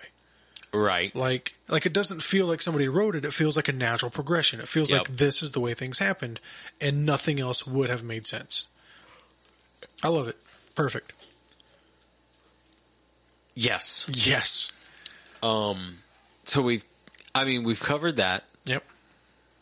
We have covered Aquaman, Cyborg, Batman, all these things. Flash, even to a small extent, besides the cutting out of Iris West. the scenes of the scenes of Flash and Billy Cudrup as his dad, Henry, those are so good. That's another thing too. Yes, Billy Cudrup. I always butcher his last name. I feel like I do, but he's such a good actor. He's incredible. And to put him in the other Justice League for the little bit that he was great because you're like, oh, cool, that's Dr. Manhattan. And you're right. He's still Zack Snyder must love him because he's in Justice League. But then you get to see a lot more of him in this, and he's so good. He's so good. It's my boy, man. It's my boy, man. He's legit excited. He always said, man. I mean, he feels so real. He does. Yeah. I was going to say too another thing I really like because at face value, I'm trying to be really careful because I don't mean it the way it's going to sound, but at face value, as far as its overall contribution to the movie, it feels Flash burning his shoes off and running out there to save Iris adds nothing to the movie. Like, overall, yes. it doesn't advance the plot. It doesn't do anything. It just advances him as a person. It just kind of shows that he has these abilities. But it's done in a way that it feels to me like the original plan for Jared Leto's Joker, where he wasn't supposed to add anything to the plot of Suicide Squad. He was supposed to be there as a prequel to what he was going to be doing in the future of the movies. He was going to get his own movie after that. It was laying the groundwork, and that's what it feels like here. Like they're already trying to lay the groundwork for Flash and Iris because they're about to fuck some shit up with his next movie if it ever comes out. So it feels like it's at face value not important to the movie, but it's going to be important to the character. Now they're not going to have that scene in the next movie. Sure. That being said, it doesn't take away from the movie at all. That whole scene is cool. I never questioned it. Right. This isn't necessary. Because everything that, like I said, that Zack Snyder has done in this movie feels natural. It feels like a natural progression. And I love how it explains his powers. Yeah. Like how he can freely move through. Like, it's not just that he's fast, like he says. That feels like an oversimplification. Right. Like, it's not just that he's fast, it's that when he uses the Speed Force, he manipulates time. So that's what causes all the shit to go down. And why Zack felt like he needed armor of some sort, because he's manipulating time, and it's less that he can run through and grab, like Iris, just grab her and save her. No, he would tear her limb from limb. Yeah. He's manipulating time. He needs to be gentle with it. I like that. Like that, there's the one thing. I think Scott Snyder said this, the comic book guy. Yep. I think he said, what I don't want to happen is someone to tell a story that doesn't advance the character or that doesn't become controversial with the character. He's like, what I don't want to see is vanilla. Like, I don't want to see you make another Batman that's the same as all the other Batmans. Exactly. He said We've said that 1,000 times. I love this guy. He said either be controversial with it and tell something new. I can get beyond that. Like, that's your take on it. Yep. I'm cool with that. Just don't be vanilla. Yep. Do something that advances the character. And that's what I like about Flash. Like, you always have Flash in his standard role as running through time, doing his thing. But this adds a scientific approach almost to his character's abilities. And kind of takes the approach of, well, yeah, if he's manipulating time and things like that, well, he can't just grab a person and save them. He'll destroy them physically. So it explains how those things work. And I personally, I'm there for it, 100%. Absolutely. So cool. So well done. Oh, yeah. And we've said that before. If you're going to do the exact same thing that's already been done, then don't bother, because I can just watch the thing that's already been done, or I can read the thing that's already been done. Yeah. Do something new. Do something and either different. I'm not going to like it, or I'm going to love it. Yep. Yeah. But at least you took the chance. All right. So, that covers parts 2, 3, 4, and 5.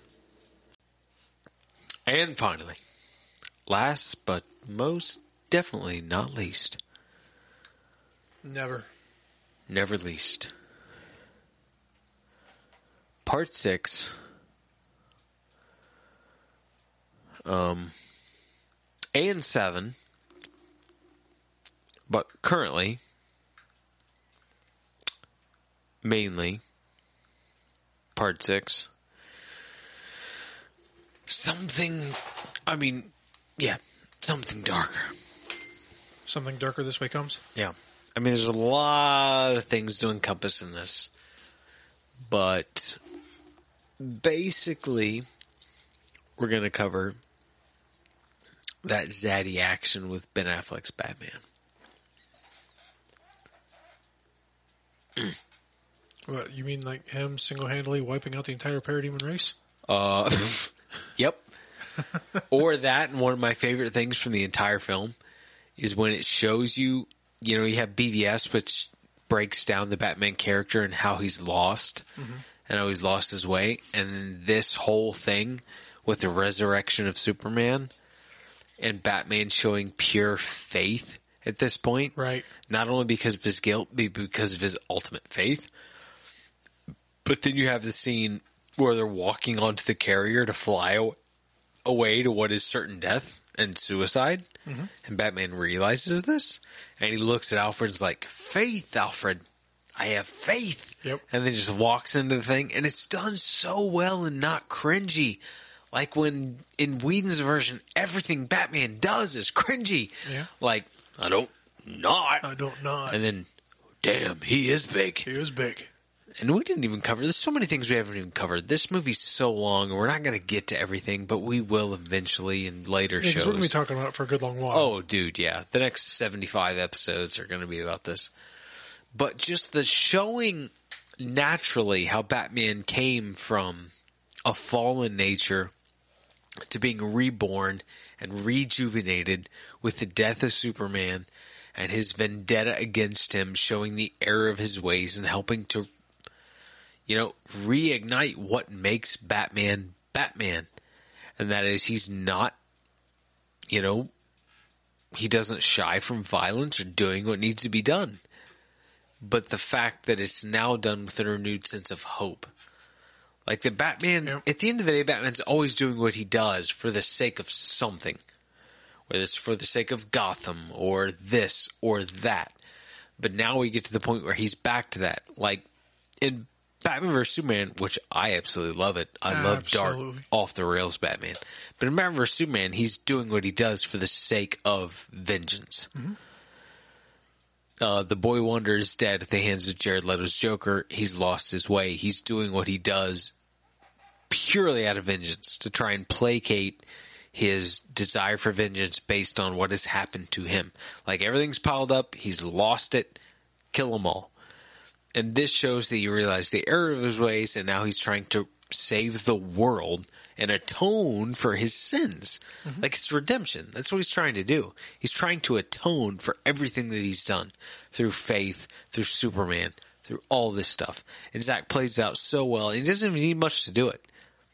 Like he doesn't need a ton of time to really play this out. It's real quick, real simple. Between the end of BVS when he's like, men are still good. We fight. We betray one another. We kill, whatever. He's like, but we're still good. We have to be in all this shit. And then it translates over so well to his Justice League film. It's great. Ben Affleck's great. Yep. Huge boner. Every boner. Which is great, too, because if everybody would have just shut up and let Zack Snyder do his thing, he said that from the beginning, that I know what everybody wants and expects Superman to be. I know what everybody wants and expects Batman to be. This is my story of how they get to those points. How they get there. Yep. And we see that in Justice League. Like you said, Batman is very much back to, doing the right thing. And still, he'll do whatever it takes to, like you said, to do what needs to be done or whatever. But he's not just, he no longer has that vengeful spirit, that act of desperation, that, just brutalizing people or whatever. He's, trying to do the right thing. Yep. And Superman is, the poster boy of doing good and. Dude, we haven't even covered Superman. Machine. Yeah. We haven't covered his resurrection. Dude, here's another thing Zack Snyder can just do. Everything. Like I said, Zack Snyder's the one who got me turned on for Superman. I've always hated Superman. Me too. Always hated Superman. Yep. Too overpowered. With no heart. No heart. Watched Man of Steel. I was wrong about that. This guy's amazing. And then since then, I've read some Superman comics, read, some of the New 52 and whatnot, and some of the Rebirth. And Superman's a really cool character, and I want to follow that character now. Because Zack Snyder helped me realize that I was wrong. Superman is a really cool character. And then he did that again. He repeated that again in this movie because I hate Superman's cold breath. I think it's a stupid power. You can just blow and freeze things. That's bullshit. And then you see it in the first Justice League where he... Is this guy still bothering you? Freezes his axe. And Wonder Woman comes up and cuts it. And it's awful. And then I started watching this movie. And I'm like, well, at least we're not going to get frost breath because that's stupid. And then we get it. And then he shows up and does it. And I'm like, I stand corrected. That's awesome. Because he does it like out the side of his mouth, freezes it. And then he just... punches the axe and shatters it, and I was like, I'm wrong. I'm wrong. Zack is right. This is awesome. Yes. This is so cool. What's crazy is Zack said we thought about having him just kiss the axe. Which would have been so weird. That But would I have feel been- like it might have worked in a weird way. Nobody could have pulled it off except for Zack Snyder. Right? He's If like, we it- thought about having him just kiss the axe, and then it turns to ice and he shatters it. He's like, then Also, it was still going to turn to ice. oh yeah. You- Just kiss it, boom, done. I would have been perfectly fine with him just like punching it and it like bends in some weird angle because so it can't be used again. You know, because he's super powerful. He's stronger than whatever the axe is made out of. Yeah. But doing the ice breath thing was actually awesome. But another thing about it too is I think the facial, you know, the use of his face when he does it, yeah, is because like he just kind of like leans over and just does a side like Right. versus It's not overemphasized. in Justice League his cheeks blow out and he's. I mean, Is this guy still bothering you? Yeah, and it looks I'm bad. going to It fly looks this bad. building, this apartment building full of people down the road. Here's another thing. Every single person is united. We talked about that. Yes. They're all united in what they have to do. I mean, they debate the pros and cons, the merits or the consequences of bringing Superman back to life, but ultimately they're all on board for it. Which is such a great scene. Yeah, they're all united because where Flash is like, I'm not going to say it. yeah. And then they Cyborg, hologram yeah. it. And, So they're all like, yeah, this is what needs to be done. We're all, you know, the same. You know, whatever has to be done to save the world because this guy's not coming to conquer the world. He's coming to destroy it. Yep. And they all know that they're united. They have to be united. So yeah, versus what we had before, where they're all hating each other. Here they're all united. But then again, in the final battle, he does the opposite of Joss Whedon again, where every single person contributed to the battle in some way. In the other version, Flash did nothing except run through a beetle, a parademon, and get covered in goo, and then I just push people and run away. and then push the truck away from the fight. And this, he actually like contributes, and he's actively necessary for them to win the day. He's like- one of the best Yeah, Dad. at the end of the day, Aquaman, Batman, and Wonder Woman were there for support. The people who were needed to get the mother box separated, which you can't have done it without Batman and Wonder Woman and Sure. Aquaman They're to a team. keep everybody occupied. Yep. But who was needed for the mother boxes to be separated was Cyborg and Flash. Yep. And that wasn't even enough. Superman had to help Jump pull them in. apart. Yep. Flash was a super, super important character. It doesn't get done without Yeah, I Flash. can't wait to get to that scene. Yeah. Yeah. I loved it. He made every single character feel important. Yeah, and I just want to jump back because we haven't covered it. I want to jump back and cover the overall greatness of Superman's resurrection. For multiple reasons, mainly because we did not get a Superman resurrected saying, "Tell me, do you bleed?" while holding Batman up, which makes no damn sense. Why would you say that? Yes, he bleeds. He's a human being, you bitch. You know that. There's no reason to say that. That line of dialogue never bothered me. Oh, it bothered the shit out of me. Because here, for me, it was Batman saying it to him in an act of defiance. Do you bleed? You will. Superman saying it back to him now just as an act of, I'm going to kill you right now.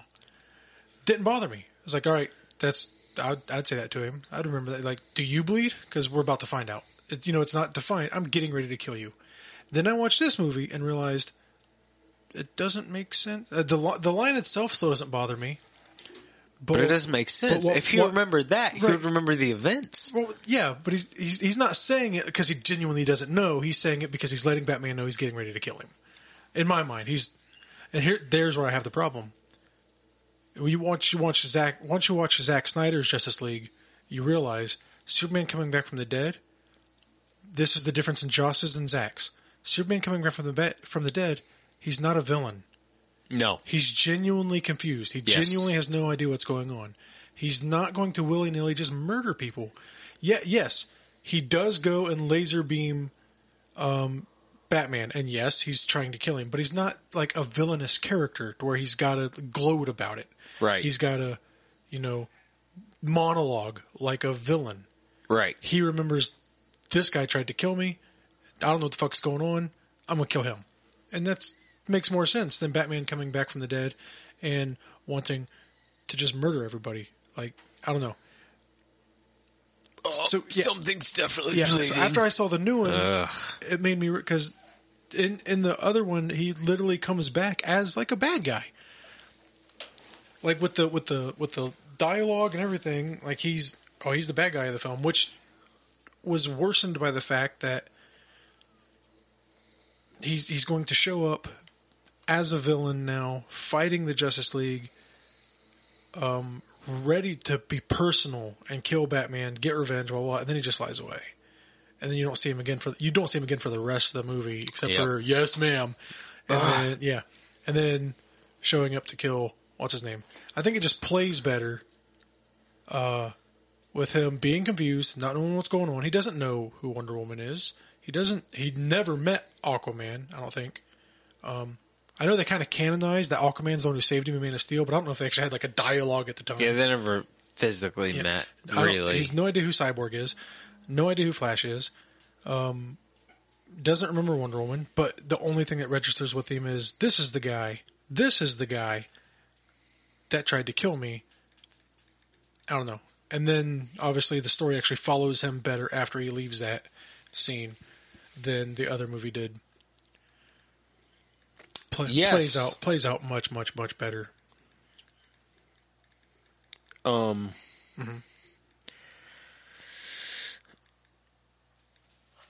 only all of those things, but I want to know, like, I need to understand why changing any of the scenes where Superman and Lois go back to the farm and it plays out the way it does. Like, I don't understand the logic behind changing any of that. Like, because it flows so well, I just can't put myself in the mindset. It's like, why change it? Like, even to the point where they land there and he finally speaks to her, and in Zack Snyder's version, she goes, "You spoke." Like, she's surprised. You're like, because they flow that entire time and he isn't talking. In Joss's version, she says, "You smell good," or some stupid which shit is bullshit like because he's been dead for a while. And awkward. Yeah, it's itchy. That's okay. I was going to say, because he says that death is itchy. Yeah, it's like, what? Huh? Yeah. Awkward dialogue. Yeah, none of it makes any sense. Like, the way it plays out is perfect, and it calls back on the previous films. She's like, "Oh, wait, my mother loved it here." And he looks outside to the swing where in Man of Steel he's swinging while Kevin Costner, Jonathan Kent, is looking outside at him. He's like, "Oh, wait, I loved it here too." Yeah. And that's what brings him back to himself. And I just don't understand the whole process. Yeah, at the point where, because even when they land there, she's like, "Well, you came here," and he's like, "It feels like home." Like, you know, like he's still trying to piece everything together or whatever. But then you trade that for, and even like the seemingly small things, like when Martha shows up and he runs out to her and he's all excited to see her. In the other version, he has the line where he looks at Lois and is like, "You called my mom." Like, I feel like you're not going to stop and ask that. I feel like you're dead. You came back to life and your mother is here, who you were super close to. Mm-hmm. You're just going to go see her. Right. I mean, you're not going to stop and smile and laugh and, "You called my mom." I don't know. But yeah, the whole thing, from it being itchy to "you smell good" itchy. To the "yes, ma'am." None of it, it all feels cheesy and super awkward and weird, and Joss Whedon should never be allowed to do anything with superheroes ever. Ever. Right. Ever. But the biggest thing is just why? Why? Like, I don't understand why. If you're going to change one, that's fine, but the basic rule needs to be, no, you don't have to improve upon the thing. Your version doesn't have to be better than what you're changing. It just cannot be worse. That's the rule. If you're going to change something and that change makes it worse, don't change it. Period. Right. Yeah, I don't understand why you would change it to begin with. Yep, that's the whole point. Like, the logic. Like, I try to come to a point in my mind where I can at least put myself in the place to understand why it was done, and there's no explanation for why it was done. Yeah, I honestly, and I've toyed with this thought before, and I may have mentioned it on the cast before, I don't remember. Oh, we probably have. The more, we drink and talk a lot about Snyder and Justice League and Justice League, but the more I think about it and the more things that come to light, I think Joss Whedon sabotaged the movie. Oh, I agree. I don't think he did it alone. I mean, I don't know that he did it alone or he just wanted to sabotage the movie or what, but I feel like some level it was done on purpose. Because even the CG thing, like the terrible, terrible, terrible Henry Cavill's lip. There's no excuse for CG being that bad when we just watched Starship Troopers from 1997. Right. And the CG in that is good. It stands up today as good CG in 1997. If you watch Terminator 2 from 1991 or 90, I don't remember. I don't remember. 90, 91, or 92, somewhere in that ballpark. Its CG stands up today as decent CG. And here you have a $250 million budget or some bullshit, and your CG looks like that? And then the guy who came out and redid the Superman CG on his face by himself in his house on a computer, he did it? Yeah.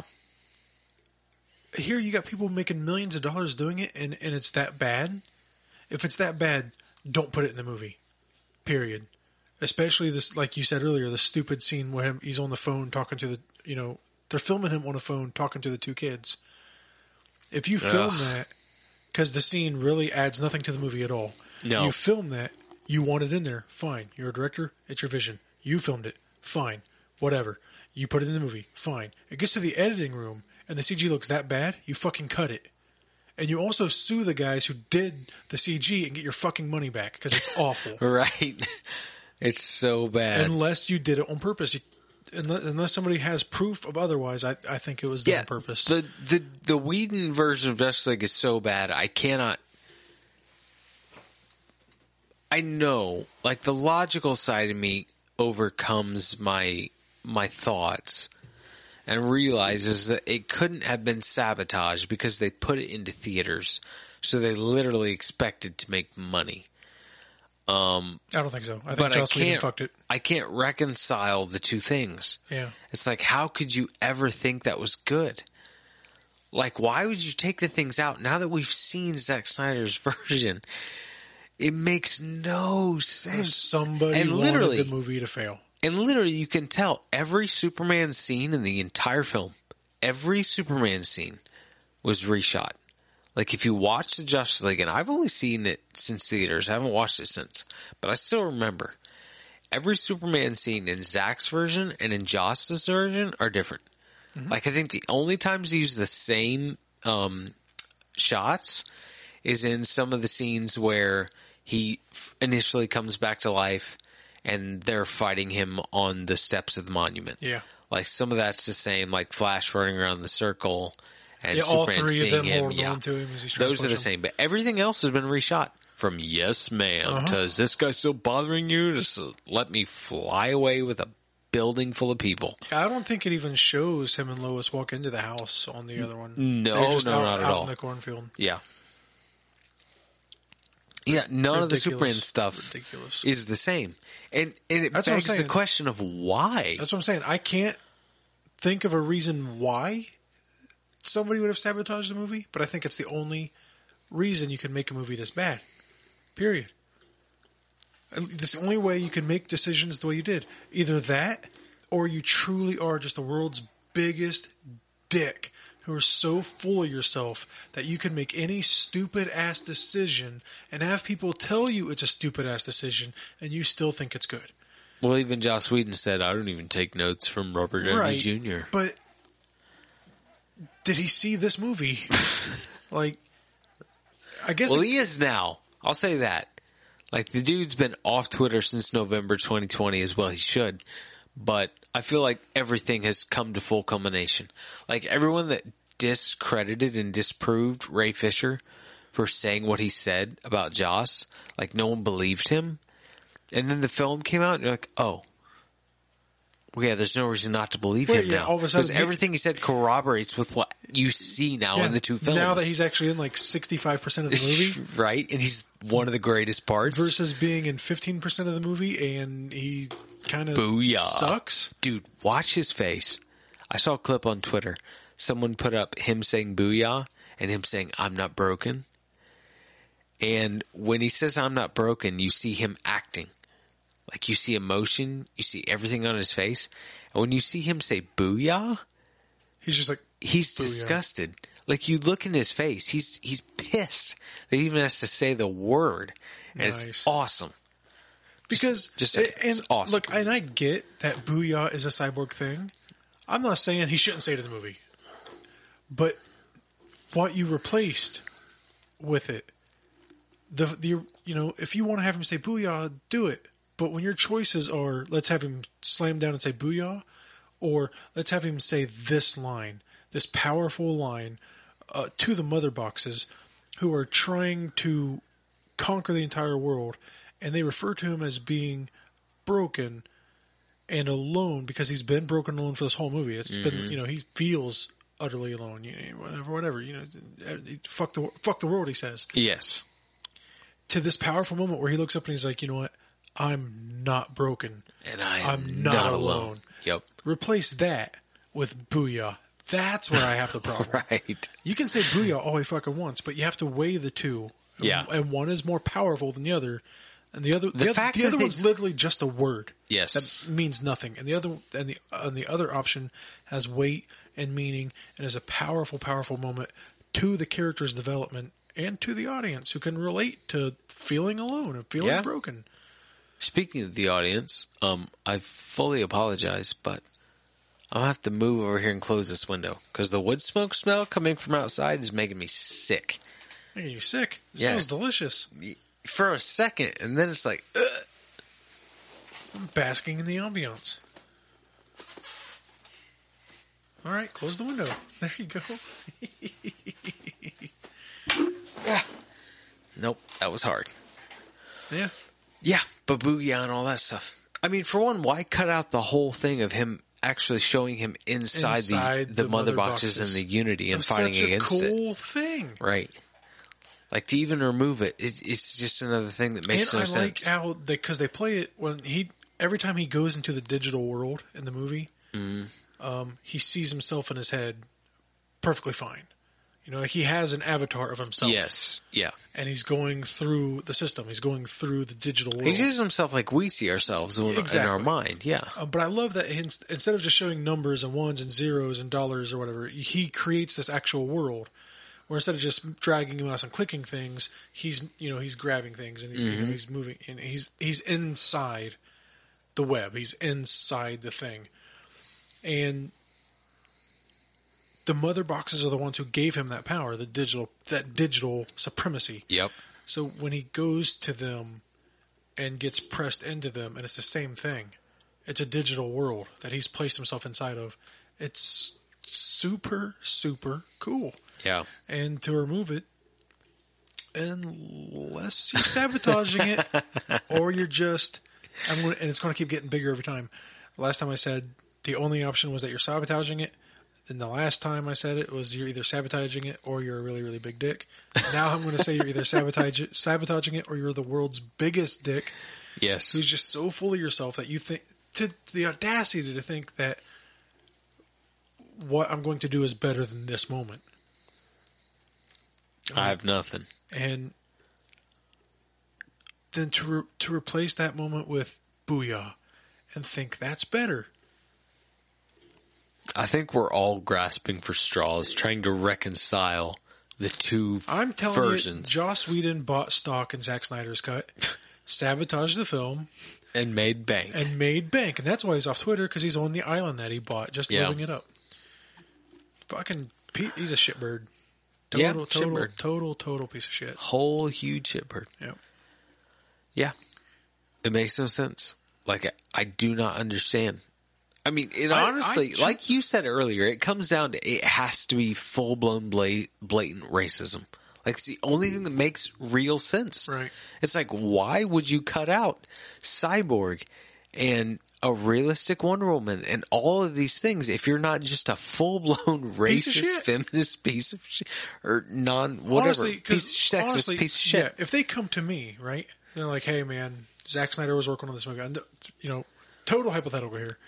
because obviously there's no reason they would ever come to me. But if they did, if I was a movie maker and and I had made movies and they came to me, they approached me and said, we had a couple people on the line, they didn't want to do it. Here you go. This is Zack Snyder. He was working on Justice League. We parted ways, whatever. And I'm reading his script. There's no way I can't see myself reading that script and not crying. Like, it's a beautiful story and a beautiful script, and there's so many powerful, powerful emotional moments. If you read a script and you cry, why would you change it? Like, because I don't know. I don't see how you can read that script and hear that story and know what it was and think any part of it was unnecessary or any part of it was dull or any part of it was weak or any part of it could have been improved. Yeah. Or if it could have been improved by a joke. Right. Improved by dumbing down the moment. Improved by making the characters duller or dumber or jokier or improve upon it, replacing that kind of depth of character with some shallow. Like, how do you do that? It makes no sense. And this is us both for the first time really talking about it. Like, trying to reconcile what was and what is. And we always knew Zack's version was going to be perfection. And I always hated the first version. But to now see both versions, there's no reconciliation of why. And I think that's what's so hard. Is, as normal people and as good people, I like to think we're good people. So that's what goes through my mind. Maybe we just can't fathom that some people are just truly assholes. And that it can be all the above. It can be a little bit of ego, a little bit of racism, a little bit of asshole, all the above in Joss Whedon's case. So normal people like us that are just can't grasp it. We just can't fathom it. I mean, that's the only thing that I can come up with. The only thing that makes any sense to me is that we're not big enough pieces of shit to understand what was going through their head. That's a positive thing I can think about. Sure. I can't understand the train of thought because I'm not a piece of shit. Yeah. There we go. Yeah, that's what I'm telling people. That's a bit egotistical on our own part. It's all I've got. Go back to work, and they're like, "Well, why'd they change that?" I'm like, "I don't understand it. I'm not a piece of shit." Exactly. I can't get in the mind of a piece of shit. Nope. And I'll throw Hamada into that boat as well. He's a piece of shit. Anybody the only thing necessary for evil to prevail is for good men to sit by and do nothing. Do nothing, yes. And these two good men are sitting by and doing something. Yeah. Anybody who. And I don't want to just throw everybody under the same fire or under the same bus, but anybody who knew full well what Zack Snyder's original version was, what Zack Snyder's plan was, and then saw what Joss Whedon's version was, and let that version come to pass and did nothing, fuck them all, because it's bullshit, and not because I think Zack Snyder's version is better. Or I think Joss Whedon's version is trash, but literally because there's instances of racism and sexism and just everyism, bigotry around the clock all over the place, and you sat by and did nothing about it. Not only that, but greed also plays a point. It's like we're covering like all the deadly sins at this point. Right? But greed plays a point because this was during the AT&T merger, and they needed their bonuses. So they wanted to rush the Justice League film out in order to hit their bonuses. So like all of the bigwigs like Hamada and such were like, okay, if we get fired, we at least want to get our bonuses for hitting quotas and shit. So they rushed the film out. Zack had just gone through the death of Autumn, his daughter. He left the film because obviously he had more important shit to deal with than a movie. In their mind, instead of delaying the film and letting him finish it later, they're like, nope, we'll bring on someone else. Go ahead and pump it out so we can get our bonuses. Push Zack out, which is what we've wanted anyway. It's still fine to a degree. To a degree. Here's what you do, though. In my opinion, this movie, we have to get it out, whatever. We have to get this movie out, so we have to bring in another director. You don't bring in somebody who's directed movies for the competition, Marvel versus DC. I mean, I'm sorry. I'm not saying that one is better than the other. I'm just saying that they both are businesses. So they're obviously competing, and yes. They're obviously competitive businesses. You don't bring somebody from the other business to work at your business. Right. Then step 2, you find a neutral director who's not involved in the other one or whatever, or whoever you want to hire, but then you literally hand them Zack Snyder's script and say, here you go. Yeah. Like finish the VFX, we're done. We had to we had to separate ways with Zack because he had to go, but we still have to meet our deadline. This needs to come out. This script's already finished. You've got nothing else to worry about. Just fucking do it. Yeah. Because that makes more sense than, well, we need to meet this deadline, so let them reshoot the entire fucking movie. But it played into what Jeff Johns wanted. I and know. They were giving Johns more power. And Johns wanted, he's an egotistical freak. Like, from everything I've heard, Jeff Johns is an egotistical maniac. And he wanted more power and more say-so and everything. And where Zack likes to do things his own way and say, well, what if this? And what if that? And let's play it this way. Johns is like, nope, I created the new 52. I'm the greatest of all time. Eat my dick. So he wants to do things his own way. And there was that contention there. People like that are still mind-boggling to me. Because if you want to feel powerful, if Zack Snyder comes to you and says, hey, what about this? Tell him, okay, yes. Because it's still you giving him the permission to fucking do it. You're still the person in power. Dude, you should read some shit about Johns. I don't want to. It's disgusting. Because Aquaman is amazing, and he wrote some great comic books. Oh, I'm not saying he doesn't have the ability to write good things. I know what you're saying. Is I already don't like the guy now. Yeah. And I can't stand it. Yeah, I'm good. I'm good. He's a piece of shit. He's in the same boat as the boat that we're talking with shitty people. Right. The shitty boat. The shit boat. Pashesha. What sucks is that he has the ability to create good things, but he cannot differentiate his creativity with his ego. And he thinks he's amazing because he knows he can do some good things.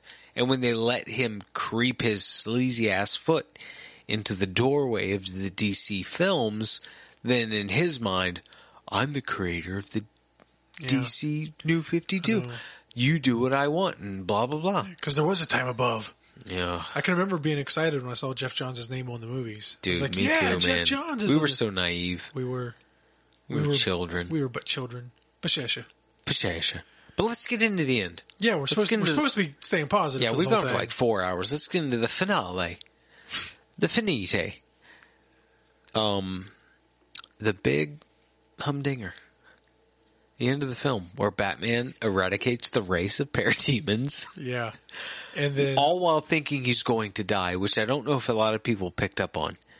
But yeah, he told them, don't come back from me. Batman's basically saying, yes, I get it. I'm dying here. This is a suicide mission. And Flash is all naive, like, no, we got this. And Batman's like, no, I've been here before. We're dead. Yeah. But he goes out to do it anyway. Yep, he's going to take all the parademons away from them so they can do everything. And it doesn't go that way because Wonder Woman and Batman got a little thing going on. Yep. And she goes to save him, and everyone goes to save him. And there's amazing scenes. And then you get that one shot right before Batman blows holes in the building and they all go through, where the Batmobile and then everyone's lined up around it, and it's perfection. And then we roll on into the end of the thing. The whole thing. Yeah. Yeah. The great thing. So Batman slaughters... The crazy thing, dude. I think 17, 18, 19, 6,000 parademons. 6,300 something or other. 2.5. And then everybody works together and saves the day, and then tries to save the day, gets close to saving the day, but then fails to save the day because, as if to get revenge on Batman slaughtering 10 million parademons, Darkseid kills everybody. Oh, yeah, that's what's ridiculous. I didn't see that coming, dude. I didn't see that coming. We speculated the whole time because Zack said that he had superheroes die. And knew Batman felt like he was ready to die, never in a million years did I think he was going to kill Everyone. everybody but Flash. Every soul. And Flash too. He saw it in time to stop it.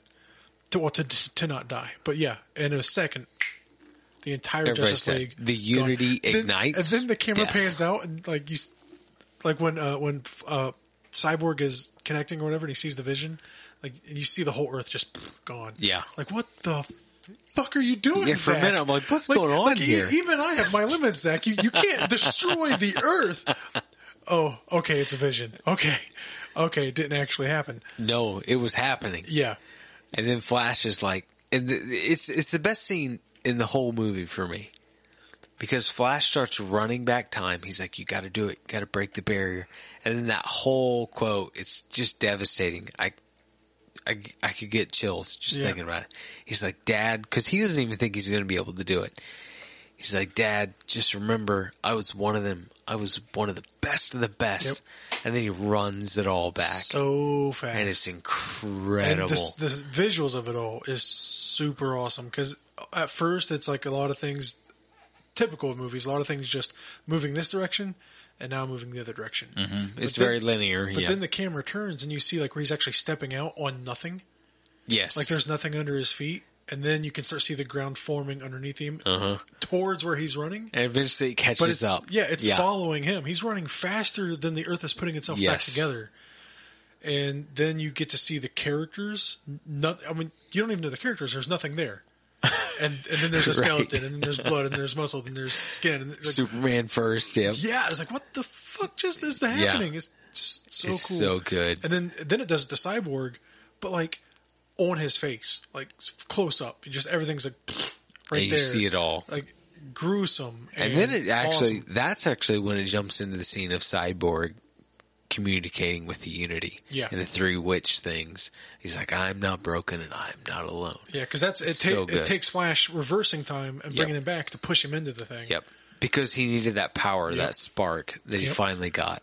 And then Superman jumps over and they break the mother boxes and all's well that ends well. Oh, Steppenwolf gets his ass kicked by everybody. Aquaman's like, boom. Just stabs him straight through the back. Yeah. And holds him up. This one's for the dolphins. Holds him up in the air. Then Superman punches his ass off the Trident. Which is so good because we talked about that on the cast before that Zack Snyder released that's what was going to happen.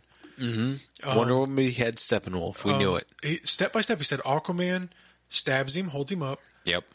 Superman punches him off the Trident, and then Wonder Woman jumps out and cuts his head off. Yep.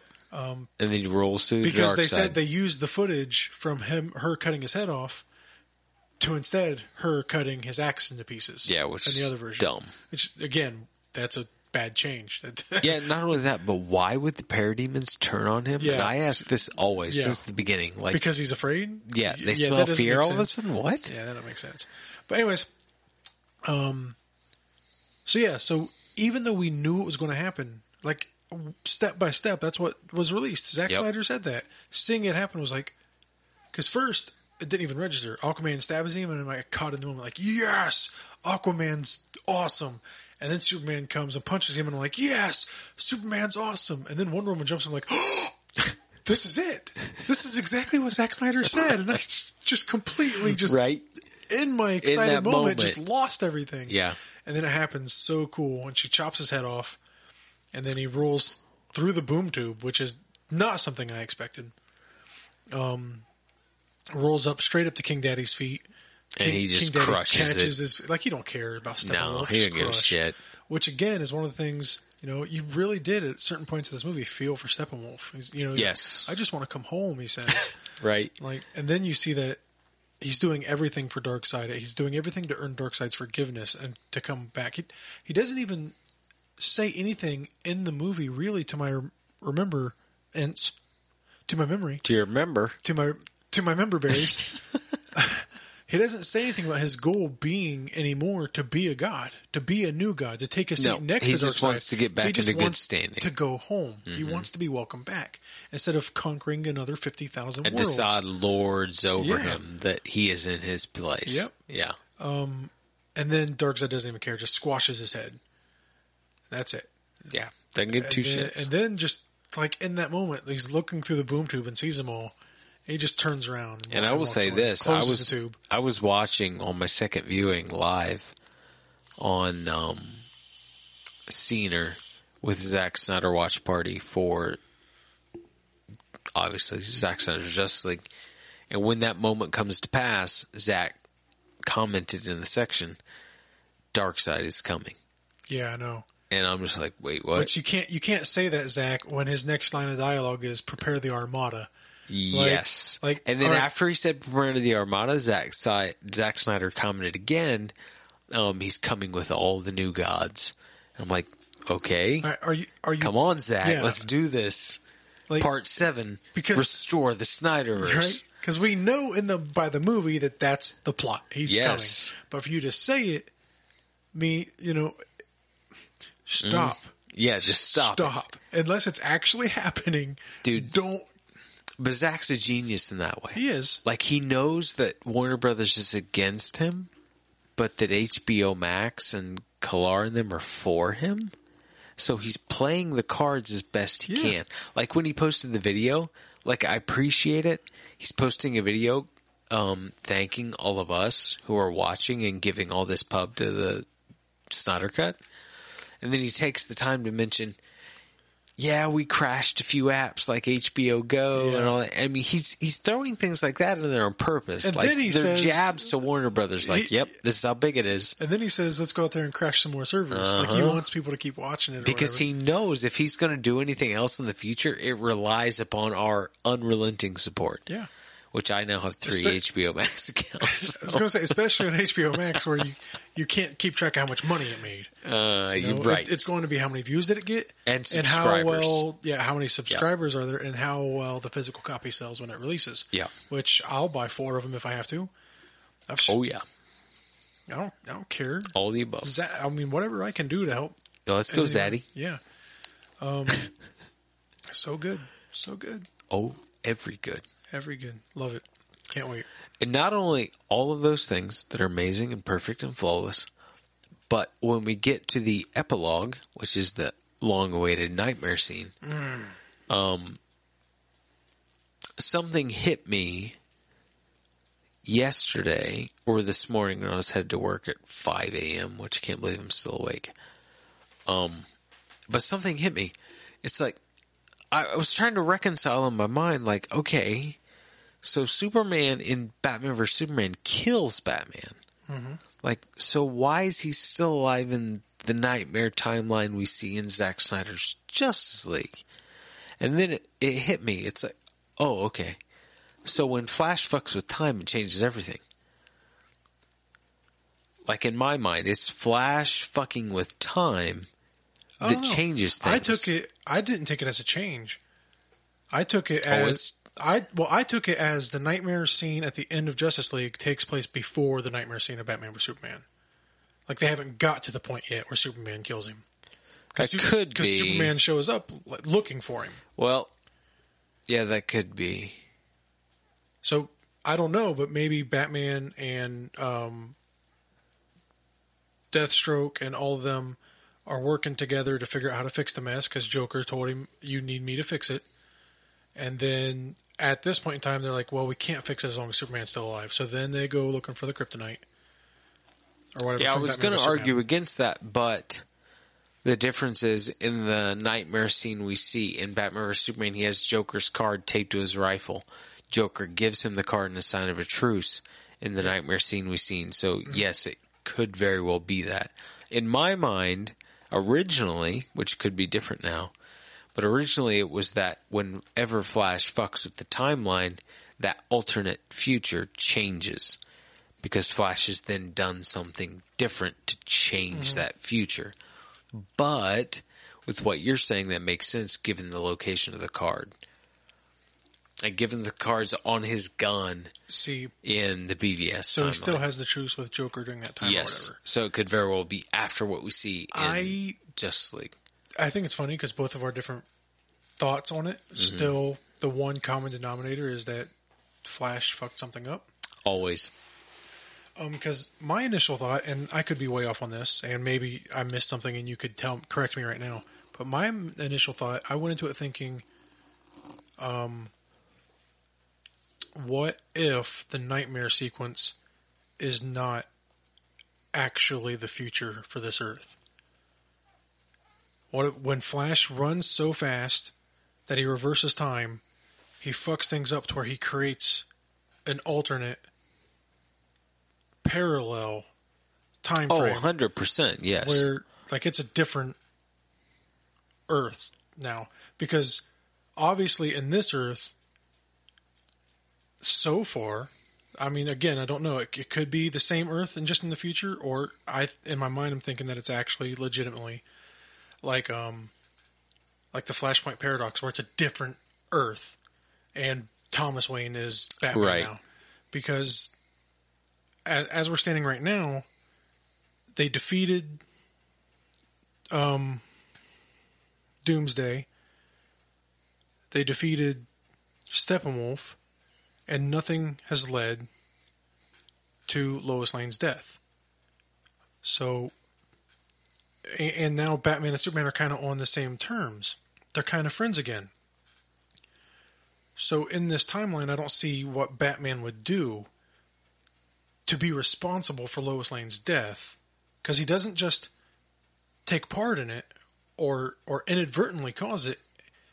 Superman blames him. He tells him, "She was my world and you took her from me," when he kills her in Batman vs Superman. So with this movie ending with them being friends, and of course we don't know until we see what happens next. But I can't figure out what would happen that Batman would be directly responsible for Lois Lane's death. So I think the nightmare scene is actually when Flash fucked up time, two different worlds split off. Just like Thomas Wayne being Batman in the other world, and now they used the Flash from the previous world to fix things. Thomas Wayne tells him, go back and fix it and erase this world. Thomas Wayne, willingly destroys his own world and goes back to a world where he's dead to make the world the way it was the first time. The difference is that DC normally plays that more as an actual time thing. Like, Marvel tends to play it more as an actual multiverse thing in that sense. DC tends to play it out as you have the multiverse in the sense of all these existing worlds. Mm-hmm. Not as much in the sense as changing the timelines until the Flashpoint paradoxes roll around and wipe everything out. What I saw it as, for whatever it's worth,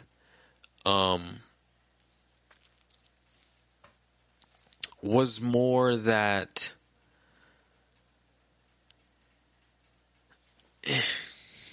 I gotta figure out how to explain it. So you have, it's not even really that Flash creates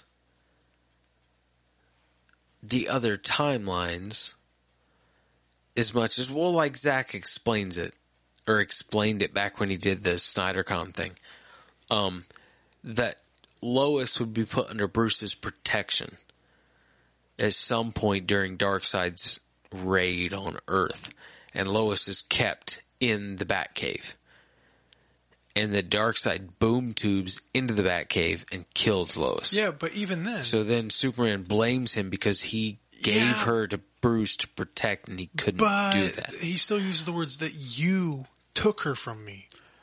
Not you let her die. Right. Not you couldn't save her. You let your family die. You took her from me. You took preemptive action to remove her from my life. It was you. So unless he doesn't place her under his protection and he just takes her to the Batcave, like he kidnaps her to try to protect her. Well, that could be.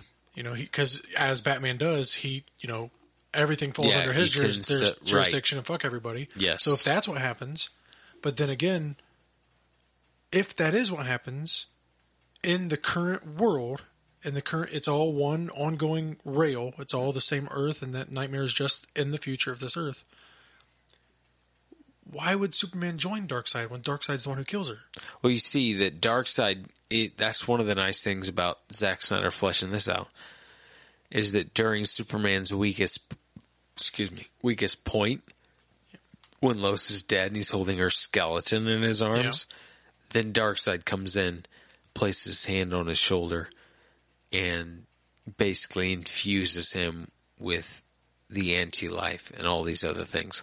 Like, Superman is vulnerable and he's easily manipulated anyway, and then Darkseid steps in at his weakest moment and boom, flips the whole switch. Yeah. And you see Henry Cavill crushes that acting scene. Every time. Where you see his eyes go from pain to, like, there's a immediate switch and he's, like, indoctrinated.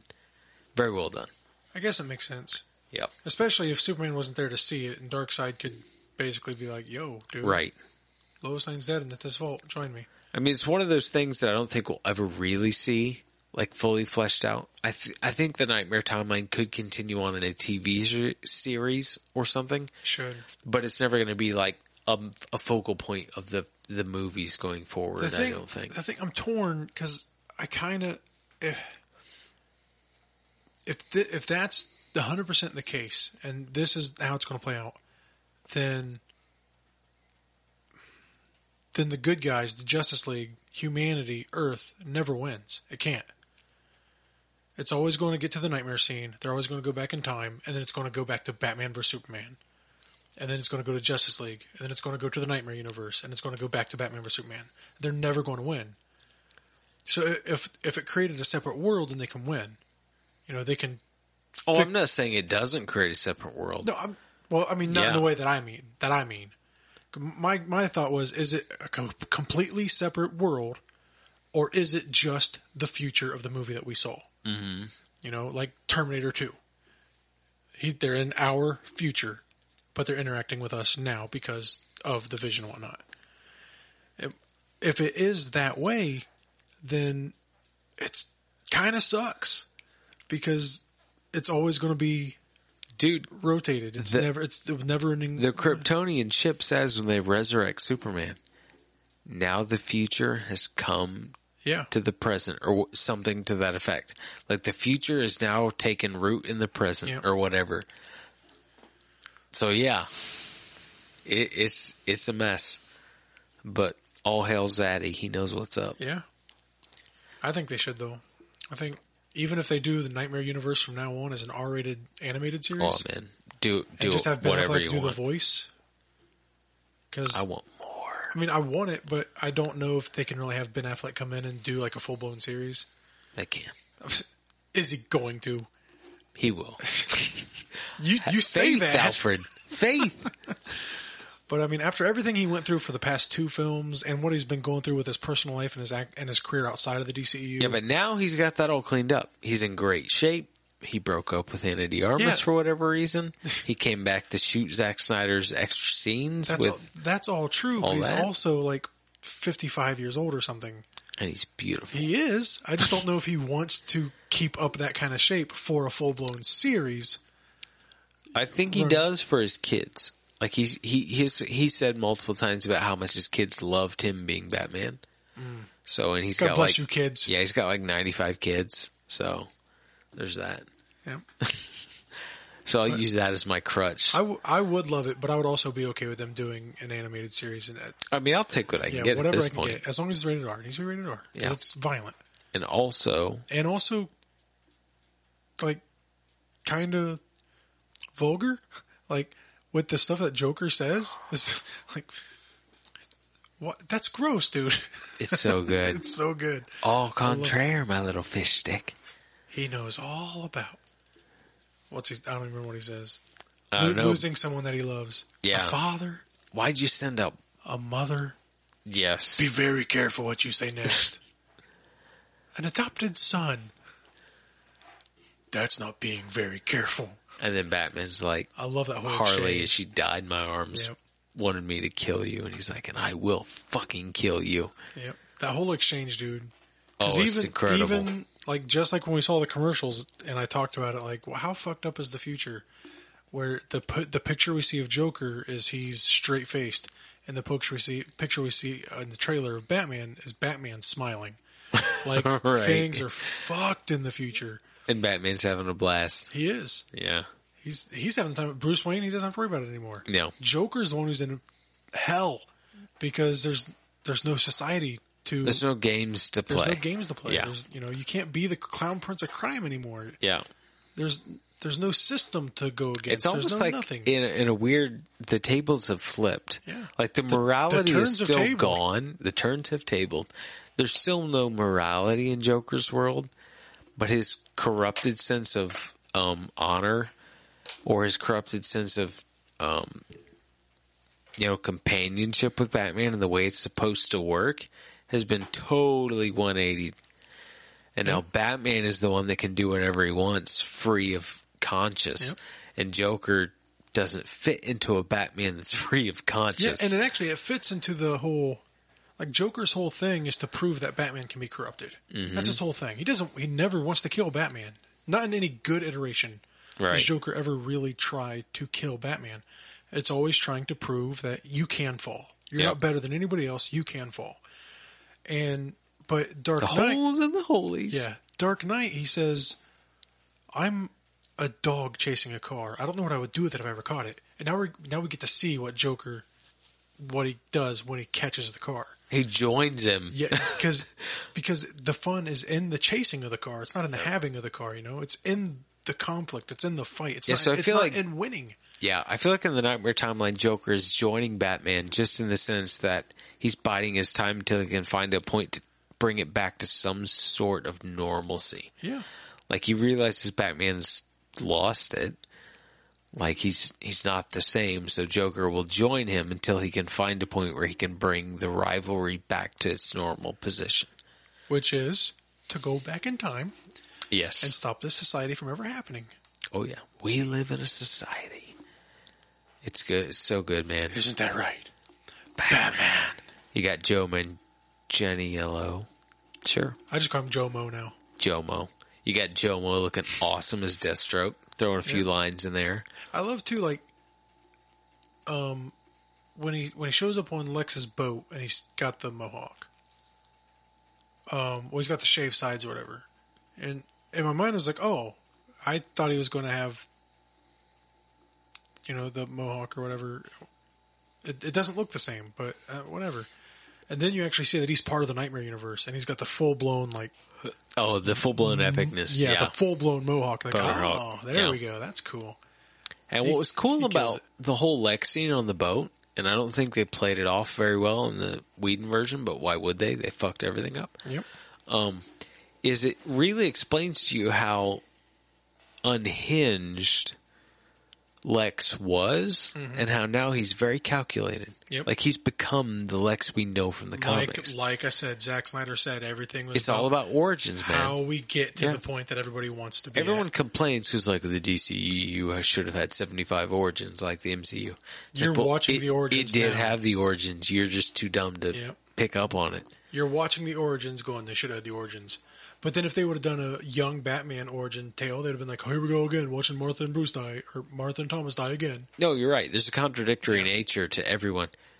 I do like to... And I could spend 50 minutes explaining just why. Just to touch on the whole... Because I know we've gone forever.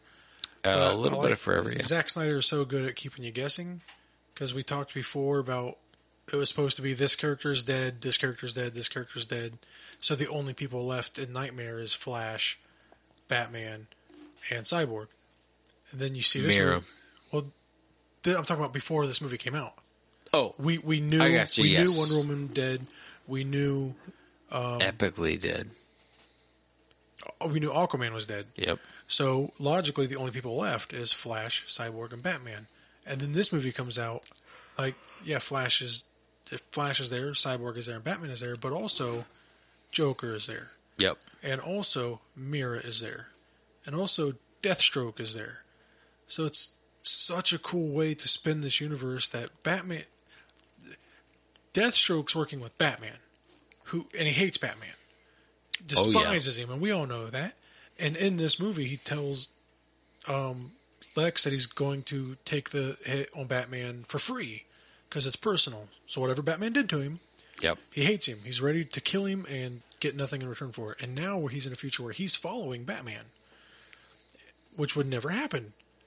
And then you have Batman meeting with these people with Joker, which would never happen. Right. So this whole world is so turned upside down and so great. And then you get to see Mira still alive because we get to witness Aquaman and Wonder Woman's death. Yeah, what I believe still is Aquaman's death. I need to watch it again. I think some it is. people are saying it was Volko. But he had a crown on. Why would Volko have a crown on? And some people saying it was Volko because it references later in the film that Mira, in the nightmare scene, Mira says, I want to kill him for what he did to Arthur. So basically saying that Superman's the one that killed Aquaman. That's what Mira implies. But from that one scene that we saw, it looked to me like Darkseid kills Aquaman. But I don't know. I need to watch it again for the 4th time. Yeah, me too. Yeah. Go downstairs tonight and watch it. Yeah, we'll figure it out. We'll figure it out and let y'all know. All I know is it's incredible. It is. The nightmare scene, it's all good. Yep. So at the end of the day, I went into it saying this is going to be... I said no superhero movie is better than Batman vs. Superman. Yes. And if there's ever going to be a movie better than Batman vs. Superman, it'll be Zack Snyder's Justice League. Mm-hmm. And I stand by it. Zack Snyder's Justice League is the best superhero movie of all time. Oh, I dig it. Of all time. And one of the best movies of all time. I dig it. It's so good. For me, it might very well be the same. I still haven't decided. Like, they're both right there. Like, they're bobbing on top of the water, and neither one is sinking. In a weird turn of events, I don't know. I was going to say, something I didn't expect to say is the one thing that, no, I don't know. I do know if Batman vs. Superman were 4 hours long, it might be different. An extra hour of them guys going at it or whatever. But I think a part of the big thing is, we watch movies all the time where people are movie makers, and a lot of them are good movie makers. And I think Zack Snyder differs because I think Zack Snyder is an artist who uses movies as his art. Yep. Some people paint, some people make music. Zack Snyder makes movies. Movies are his canvas. They are genuine films. So I said before that Batman vs. Superman was the greatest superhero movie of all time, and not only that, but it actually, as a good movie, not just as a superhero movie, was one of my favorite movies of all time. Mm-hmm. Zack Snyder's Justice League has topped it. Zack Snyder's Justice League, best superhero movie of all time. Definitely, I don't know. I haven't done a top 10 list of movies of all time in a long time, but that'd be fun. Justice League is on there. It has to be. What's hard for me is not discrediting. Like, Justice League is right there with Batman vs. Superman. But what's hard for me is the Justice League is, like we've already talked about, the redemption arc for the characters. And I kind of just dig in dwelling in the darkness. So call it chaos, call it heresy, call it whatever you want. That's what Justice League does so well, though, because in Batman's redemption arc, he still gets to murder 1,000 parademons. Right? With guns, with tanks. Oh, yeah, with everything he wants. With cannons, with their own weapons, with turrets. And grenades. He goes hard. Hand-to-hand combat, doesn't matter. Shoots the one with his grappling gun, which was in the other version, too, but so cool. Shoots grappling gun and just drags him back. Love it. What I like about Batman vs. Superman is the fallen nature. Mm-hmm. Like, everything being dark and everyone being fallen and all this despair. It sounds terrible. No, I'm with you, man. But I eat that up. Yeah. Like, I like that. Of course, only to know that it leads to the inevitable redemption, which we just saw in Zack Snyder's Justice League, which makes that even better. So, yes, overall, Zack Snyder's Justice League is better to me, but I tend to gravitate back toward the darkness. So it's like I understand the journey and it pays off in the end, but then I still want to seep back into the darkness. I have issues. That just is what it is. Yeah. If anyone understands, awesome. If not, I promise I'm not a piece of shit like Joss Whedon. Well, you're not a racist, so No, so I'm good. Yeah, so you're at least We're better than fine. him. Yeah, at least better than him. But there's 1,000 more things to get to. We're not going to get to them because I think we've gone for 5 hours or something, which is totally fine. Because who would have? I mean, it is what it is. It should be this way. But we're gonna have many other shows about this. We've got the whole review, breaking down people's reviews, which I'm super excited for because there are some trash ass reviews out there that I cannot wait to tear to shreds. It's going to be a blast. And we'll have Chris on. Maybe we'll give him reviews, let him tear them to shreds. I'm not even going to do reviews. I'm going to scroll through Facebook comments. Oh. And print out Facebook I don't comments. do Facebook, so that's all you. Randomly, as you guys are talking, just pick one of you guys and be like, read the comment. What do you think of this comment? Dude, let's do it. That's going to be a blast, man. We'll just pick a day in the next weekend or the weekend after, get super buzzed, and have a good time. I mean, that's what we do all the time when we do this show. We haven't done it in a while. No, it's been a minute. It's been a minute. Two. It's been longer than a Zack Snyder film. Yeah, it's been a month, so yes, you're correct.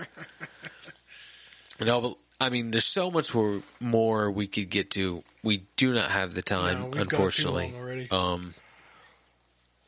But we will get back to it. It's definitely. Also part of the problem is when we stop doing it for so long and come back, you feel like you got to punch it all in there, man. We just keep talking because I miss doing this. Right. Yep, I understand that. Yep. We'll get there. We'll get back to it. We're fine. Going forward, it should be every week now for a while until things die out completely again. We'll see what happens. I don't know. HBO Max at least is going to be releasing their theater films on HBO Max, so we'll have shit to talk about for a while. We'll see how Godzilla vs. Kong goes. Team Godzilla. No, Team Kong, my bad. No, Godzilla all day. No, Team Kong, man. Fuck Kong. Yeah, but Godzilla's Mecha Godzilla. It's a lie. We're going to fight now. But it's all a lie. Godzilla's a good guy, but this isn't legit Godzilla. Oh, yeah, but between legit Godzilla and King Kong. Oh, legit Godzilla? Godzilla. Oh, for sure. I mean, I still would root for Kong because he feels like human, but Godzilla would kill him every day. He's a giant 400-foot monkey. He feels more human. Yes. Godzilla's an alien, straight up. He's a dinosaur. I can relate with monkeys. They have fingers and toes. They like to fling poo. Good times. We all fling poo at him. Yeah, we're going to have something to talk about with HBO Max at least for this year. So kudos to you for HBO Max for that shit. Yeah, I should do that. Started the show with Disney Plus. Let's just continue the show with HBO Max. Try to get some subscribers out there. Oh, it was Disney Plus, man. Right when it started, Mandalorian. Jeez. It's been a minute. Yeah, kudos to those people that didn't watch from the beginning. Tell those motherfuckers I appreciate it. No, but this one's been long. Yep. We appreciate you guys. It's all Zack Snyder all the time, 24/7, because that's what's up. Next episode, and the next episode, and the next episode, and the episodes going forward will probably also be about King Zaddy, because that's what's up. But until then, if you want to look at our art and other random shit, you can find us on Instagram, and Patrick on like 75 platforms. But me solely on Instagram at Bearded Toyman, or actually on Twitter where I haven't posted pictures yet, but I'm trying to get in on that restore the Snyder Cut action. Yeah, I don't think I'm going to start using Twitter. I'm on too much already. You're on like too many things. Yeah. But go ahead and list them off. We got another 10 minutes. On Instagram at Rantin because Aquaman's always my favorite. You can find the show on Instagram at TJP_show. Is that correct? I am also on DeviantArt, which if you're on DeviantArt, great. It's Rantin Atlantean. If you're not, don't worry about it because it's literally the same post I post on Instagram. Or I'm on TikTok as Hanji FTW. Where you're rolling. Get you up to 1,000 followers, man. We're going to do a live show. 840 now, I think, something like that. So I'm getting there. I also need to stop changing names because I was Rantin Atlantean on TikTok the last time I pumped myself on here. So if somebody hears one episode and doesn't hear the next one, they're not going to know I changed my name. Right. But Hanji, that's all right. There's been a month in between episodes, so they can just start new here. So TikTok. Yeah. Hanji FTW. A bunch of random shit on there. whatever I feel like posting. So Oh, yeah. Just like this show, whatever we feel like doing, because it started off very structured, very normal. And then you kept drinking. And then, yes, and fell away into whatever it is, which is what it always does. Always, so, every time. yeah. Hopefully you've listened for this entire thing. If not, that's fine. You can catch up on the next one. And enjoy that new intro and what's getting ready to be the outro, because I think it's dope as shit. So yeah, thanks guys for jumping in on this one. We'll be back with more Snyder Cut and more everything else. Restore the Snyderverse. That's what the world needs. It'll bring us all together. We'll be one giant kumbaya globe under the mantle of Zack Snyder as the Emperor of Mankind. You can leave my chapter. Yep. Zack wills it, Zaddy wills it, the Emperor wills it, and all the above. Snyder protects. Snyder protects. We have spoken.